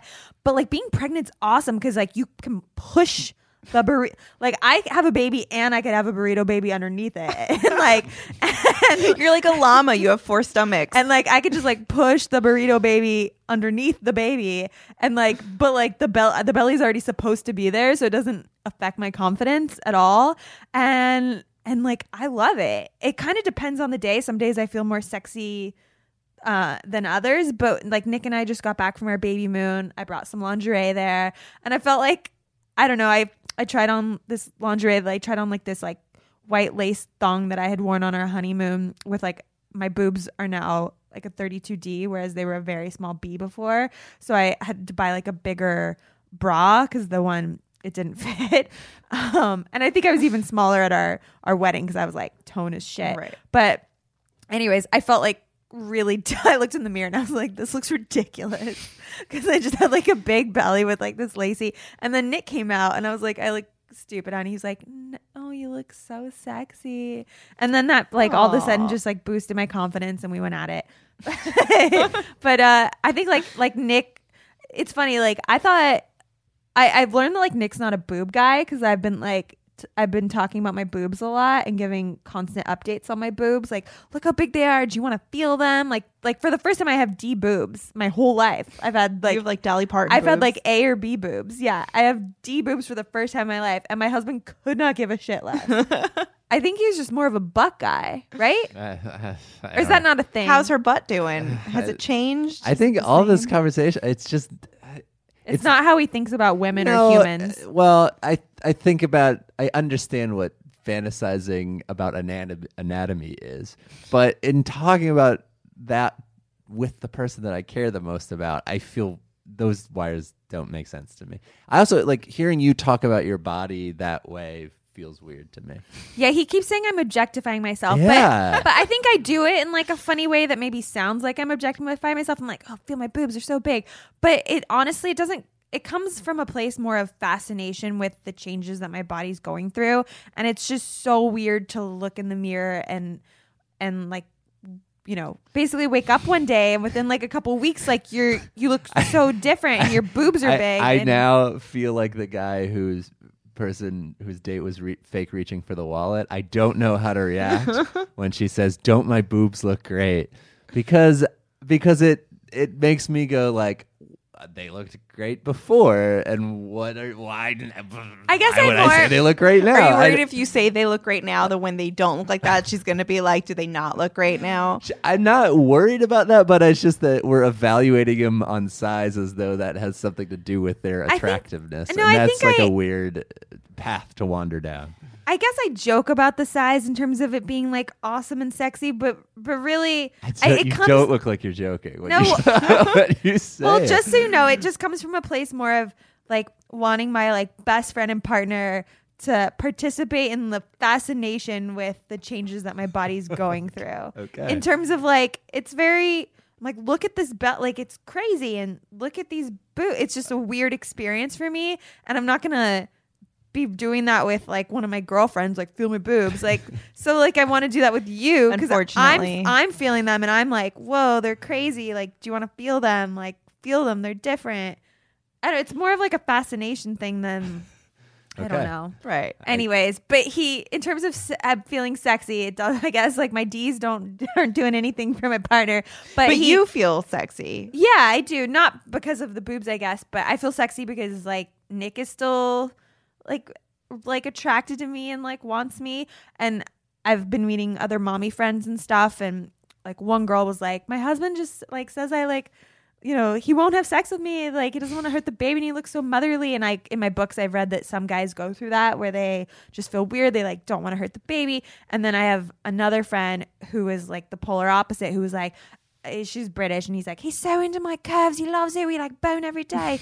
and like I feel like we're like somewhere like right in the middle, you know, just like things have kind of stayed the same, and I feel really good about that. I would probably feel weird if like he was like obsessed with like, oh, your fucking tummy, you know, or if he was really turned off. Boobs look awesome right now, babe. Let's go at it. You're like a D. While you're giving birth. Hey, you see my babe's D's? It's fucking awesome.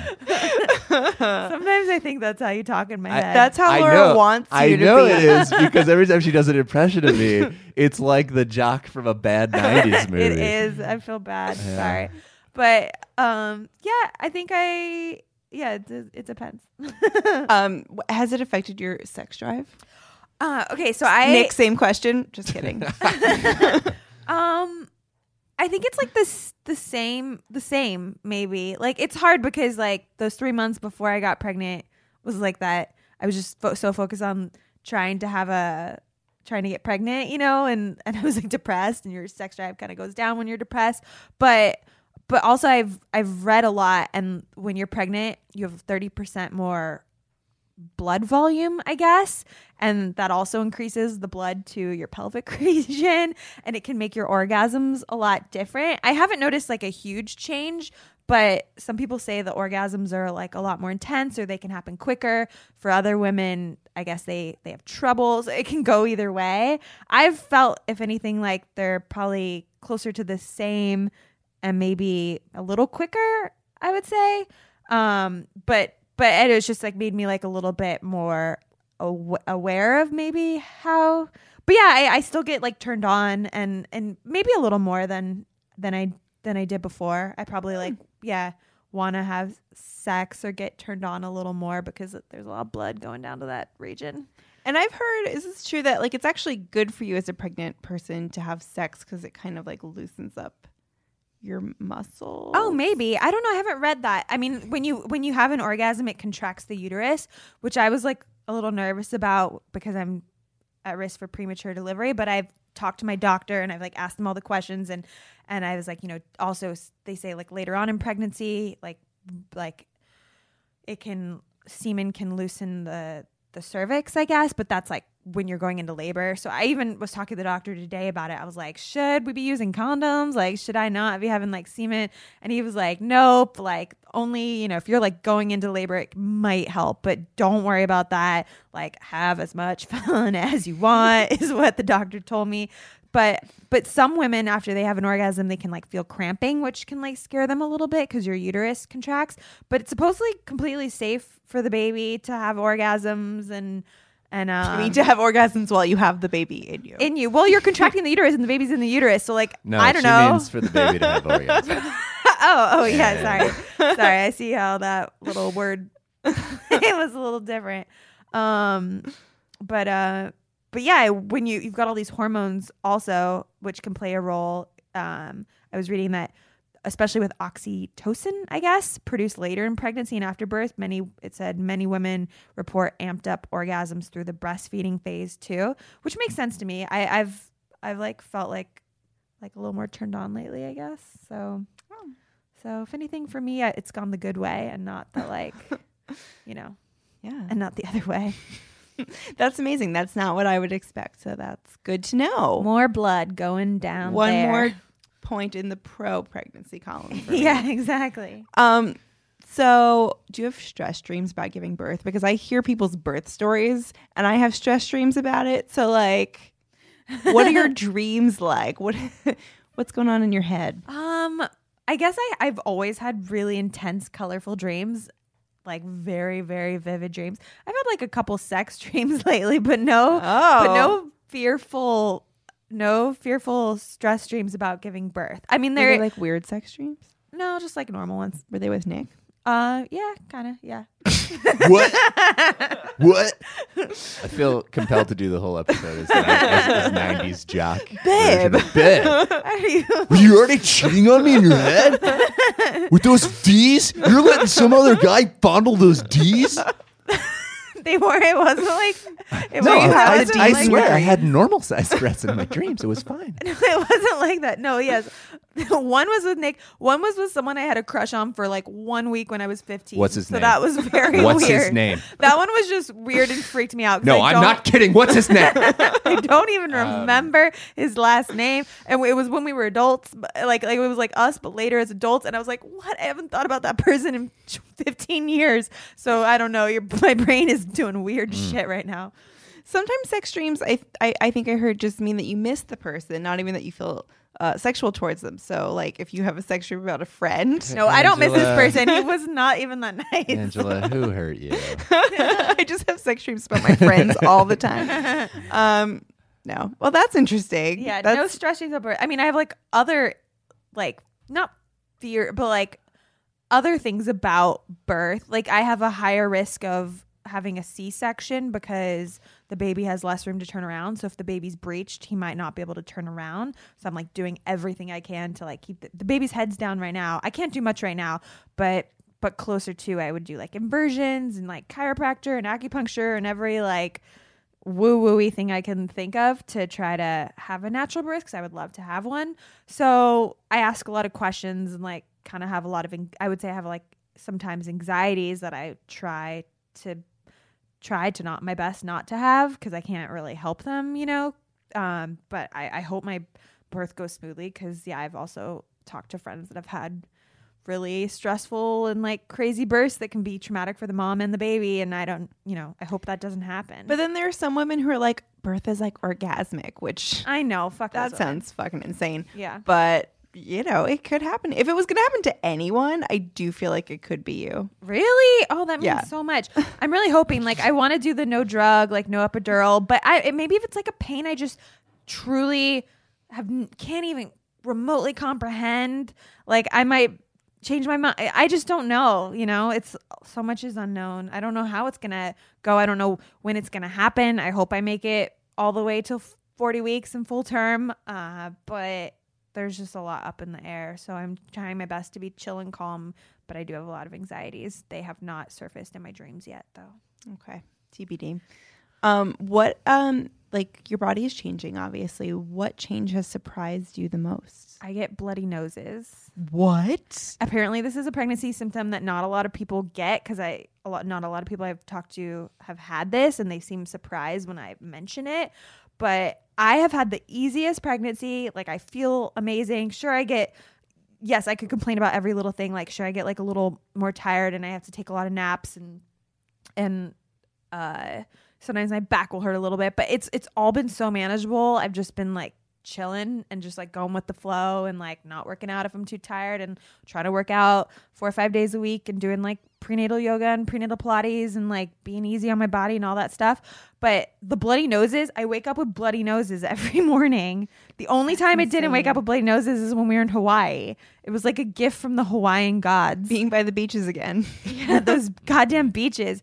But for 10 days when we were in Hawaii, I did not have one bloody nose, but the rest of my pregnancy, and I wake up with bloody noses, and I thank God. I thought, you know, you would think I thought I was dying at first. Yeah, that feels very like Rosemary's Baby. Like I know, but I read in my book that something with the hormones, you just have a lot more fluids, and like your blood, you know, you got 30% more blood volume. For some people, me, someone who really never got bloody noses before, it has surfaced itself in me like waking up with bloody noses. It's not on my sheets. It's just when I blow my nose, it's like, oh, gross. wow. Yeah. That's really the only like body change that has surprised me. People say I have like the pregnancy glow, but I'm convinced it's because Nick's mom got me La Mer for Christmas. I'm sure it's a little bit of both. But you, of course, you are still working out. You're still into your yoga and all that. Is it scary? Because I would be like wrapping myself in bubble tape. I love you. I didn't like at first. I didn't feel much difference. So they say all these things like, don't go, you know, don't do this twist, don't do that twist. But it took a long time for me to like really even feel pregnant. Like, I mean, I felt pregnant right away. Like you feel pregnant, but I mean like the bump and the baby, like the stomach part, you know? So I was doing everything. I was going to normal yoga classes. I was like running at the gym and for like a while. And then I started going to prenatal yoga class, and it kind of like changed everything. And I was like, oh, this feels so much better for my body. And so I only do prenatal yoga now and only do prenatal Pilates, just because they won't do certain twists you're not supposed to. They won't do, like, you really aren't supposed to do like ab work, because you can like separate your abs and mess them up. So I just only do prenatal stuff, and then I'll run, because that's pretty safe. But yeah, I don't know. They say like, you know, don't lay on your back, because which I hadn't heard, like it can like hit some blood vessel or something. But I feel fine in my back, and they say if you feel fine, you could still be on your back. So I don't know. You can read so many things. They tell you like, don't do this, don't do that, don't do this, don't do that. And like, it can cause you so much anxiety. So I've been getting a lot of anxiety, but trying. But you're doing a great job. Yeah, I've been trying not to. Well, thank you for answering all my questions. Yeah, thanks for asking them. I feel enlightened. Well, we've got 3 more months of you to of enlightenment. of you to ask me anything else you think of. But for now, it is time for our Reason of the Week breakdown.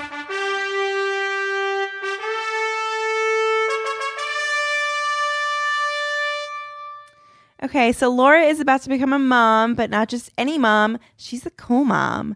Laura still hosts a podcast about dating, so we're going to keep her track or help her keep track of all the lingo relevant to both her mommy and podcaster life in a game we call Diaper Bag or Dildo. Nick, we're going to test you for this game. Sure. You have to tell us if the word, or I guess the name, The phrase is the phrase of or the name of a diaper bag or the name of a dildo. Ah, okay. Are you ready to play? I am. All right, Angela, go for it. Okay, Blueberry Breeze, diaper bag or dildo. Diaper bag. Oh, yeah, what blueberry Actually, breeze? It's a dildo. It's a vibrator. Vibrating dildo. What is sexy about a blueberry? I mean, it's a lovely shade of blue. Okay. I don't like that one. Next up, jujube. Man, I'm going to go diaper bag. Good job. You ready to be a dad now? Great. Pink lemonade. Diaper bag. I was going to say diaper bag. I'm gonna say it's a diaper bag. dildo. What is up with these dildos that have names of like cocktails you get at a beach bar? Like I think it's literally just based on the color. Blueberry Breeze and pink lemonade. Like, Yeah, what is up with It's a these? blue vibrator and a pink vibrator. All right. Oh, boy. Okay. Okay, next up, honest. Boy. I'm going to go dildo. Man. It always makes me really happy when people do bad at the games because it means that they're good. I'm doing bad at this. Diaper bag. Not saying that you're doing bad. It's fine. Honest should be a dildo. It's like deal with this. The brand you can trust. Yeah. Grand Central. A diaper bag. Okay. Yes, very good. Okay. Be a very weird dildo name, but all right. Okay, next up, Cobra Libre the Second. A dildo. Okay. Yes, it's actually a male vibrator for men Okay. because they make those. Sure. Loki. Loki. Diaper bag. It's an anal dildo. Perhaps a Hawaiian themed one. Sure. Next up, Slingshot Harness. Diaper bag. That is a strap on for a dildo. Slingshot harness. Okay. Petunia Pickle Bottom. Angela created this game, by the way, and did such a good job. I'll go diaper bag. You're right. That really It was should- too. It was too cute to be a dildo. No, that but it should could be an anal dildo. Yeah. Pickle bottom. I mean, that should be a dildo Yeah. for sure. All right, last one, Angela. You came up with the best quiz ever. Oh, thanks. Wait, it's your turn though. You can read the last one, pregnant lady. Oh, okay. The love bump. I'm gonna go both. It's both a dildo and a diaper bag. So you guys do that sometimes. It's just, we do that sometimes for the last one. We do the tricky ones. This is just a dildo, vibrating balls for a dildo. Yeah, you can. It's an attachment. Okay. Wow. Yeah. So, well, thanks for helping me with this game. So I will know the difference between my diaper bags and my dildo. And thanks for playing along and being Yeah, a good I did sport, Nick. Terrible.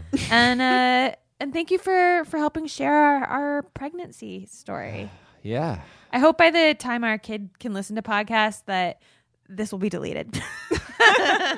No, I think No, you guys told your story. It was beautiful. It was wonderful. And it had everything. It had laughter, tears, vibrating balls. But does any kid want to know the position their parents were in? I think it's like a car wreck. It's like, no, but they're gonna want to look. I don't know. Okay. Sorry, I hope. Sorry, buddy. Sorry, my beautiful son. I really hope only strangers listen to this episode. I don't want anyone in my life to listen to this.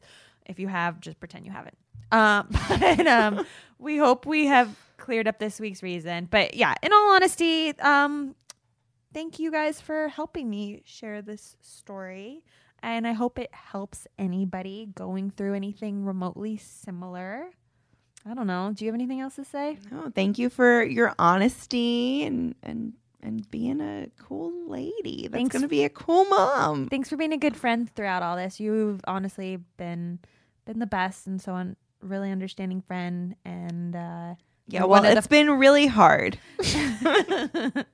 Guys, Just kidding. That is it for this week's This Is Why You're Single podcast. Thank you, Nick, for coming on. Well, thank you for having me. And I also want to say thank you first to Angela for being an amazing, second husband to Laura, sometimes work wife, whatever you call it. And obviously to you, Laura, for being an amazing partner through something that's been really incredible and challenging and beautiful, and I cannot wait to bring a life into the world with you. You're going to be the best dad ever. Oh my God. He's you so guys. lucky. He's like the luckiest kid ever to have Nick as a dad.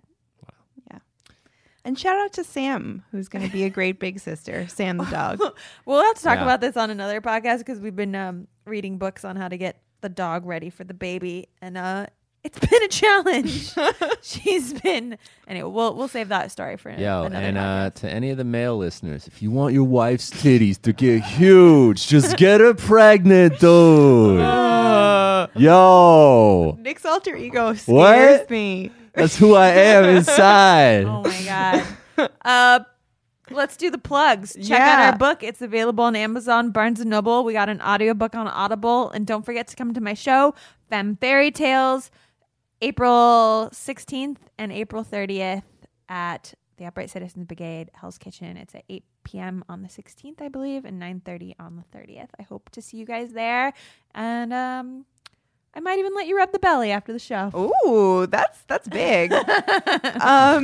You guys can get hooked up with discounts from all of our sponsors. For a full list of sponsors and the codes, check out our podcast page on thisiswhyyoursingleshow.com. If you want to get updates about Laura's shows and stuff, thisiswhyyoursingleshow.com is also a great place to sign up for our newsletter. Another place to get updates, we're on social. So follow us on Instagram and Twitter at Your Single Show. Yeah, we've really been focusing hard on the Insta.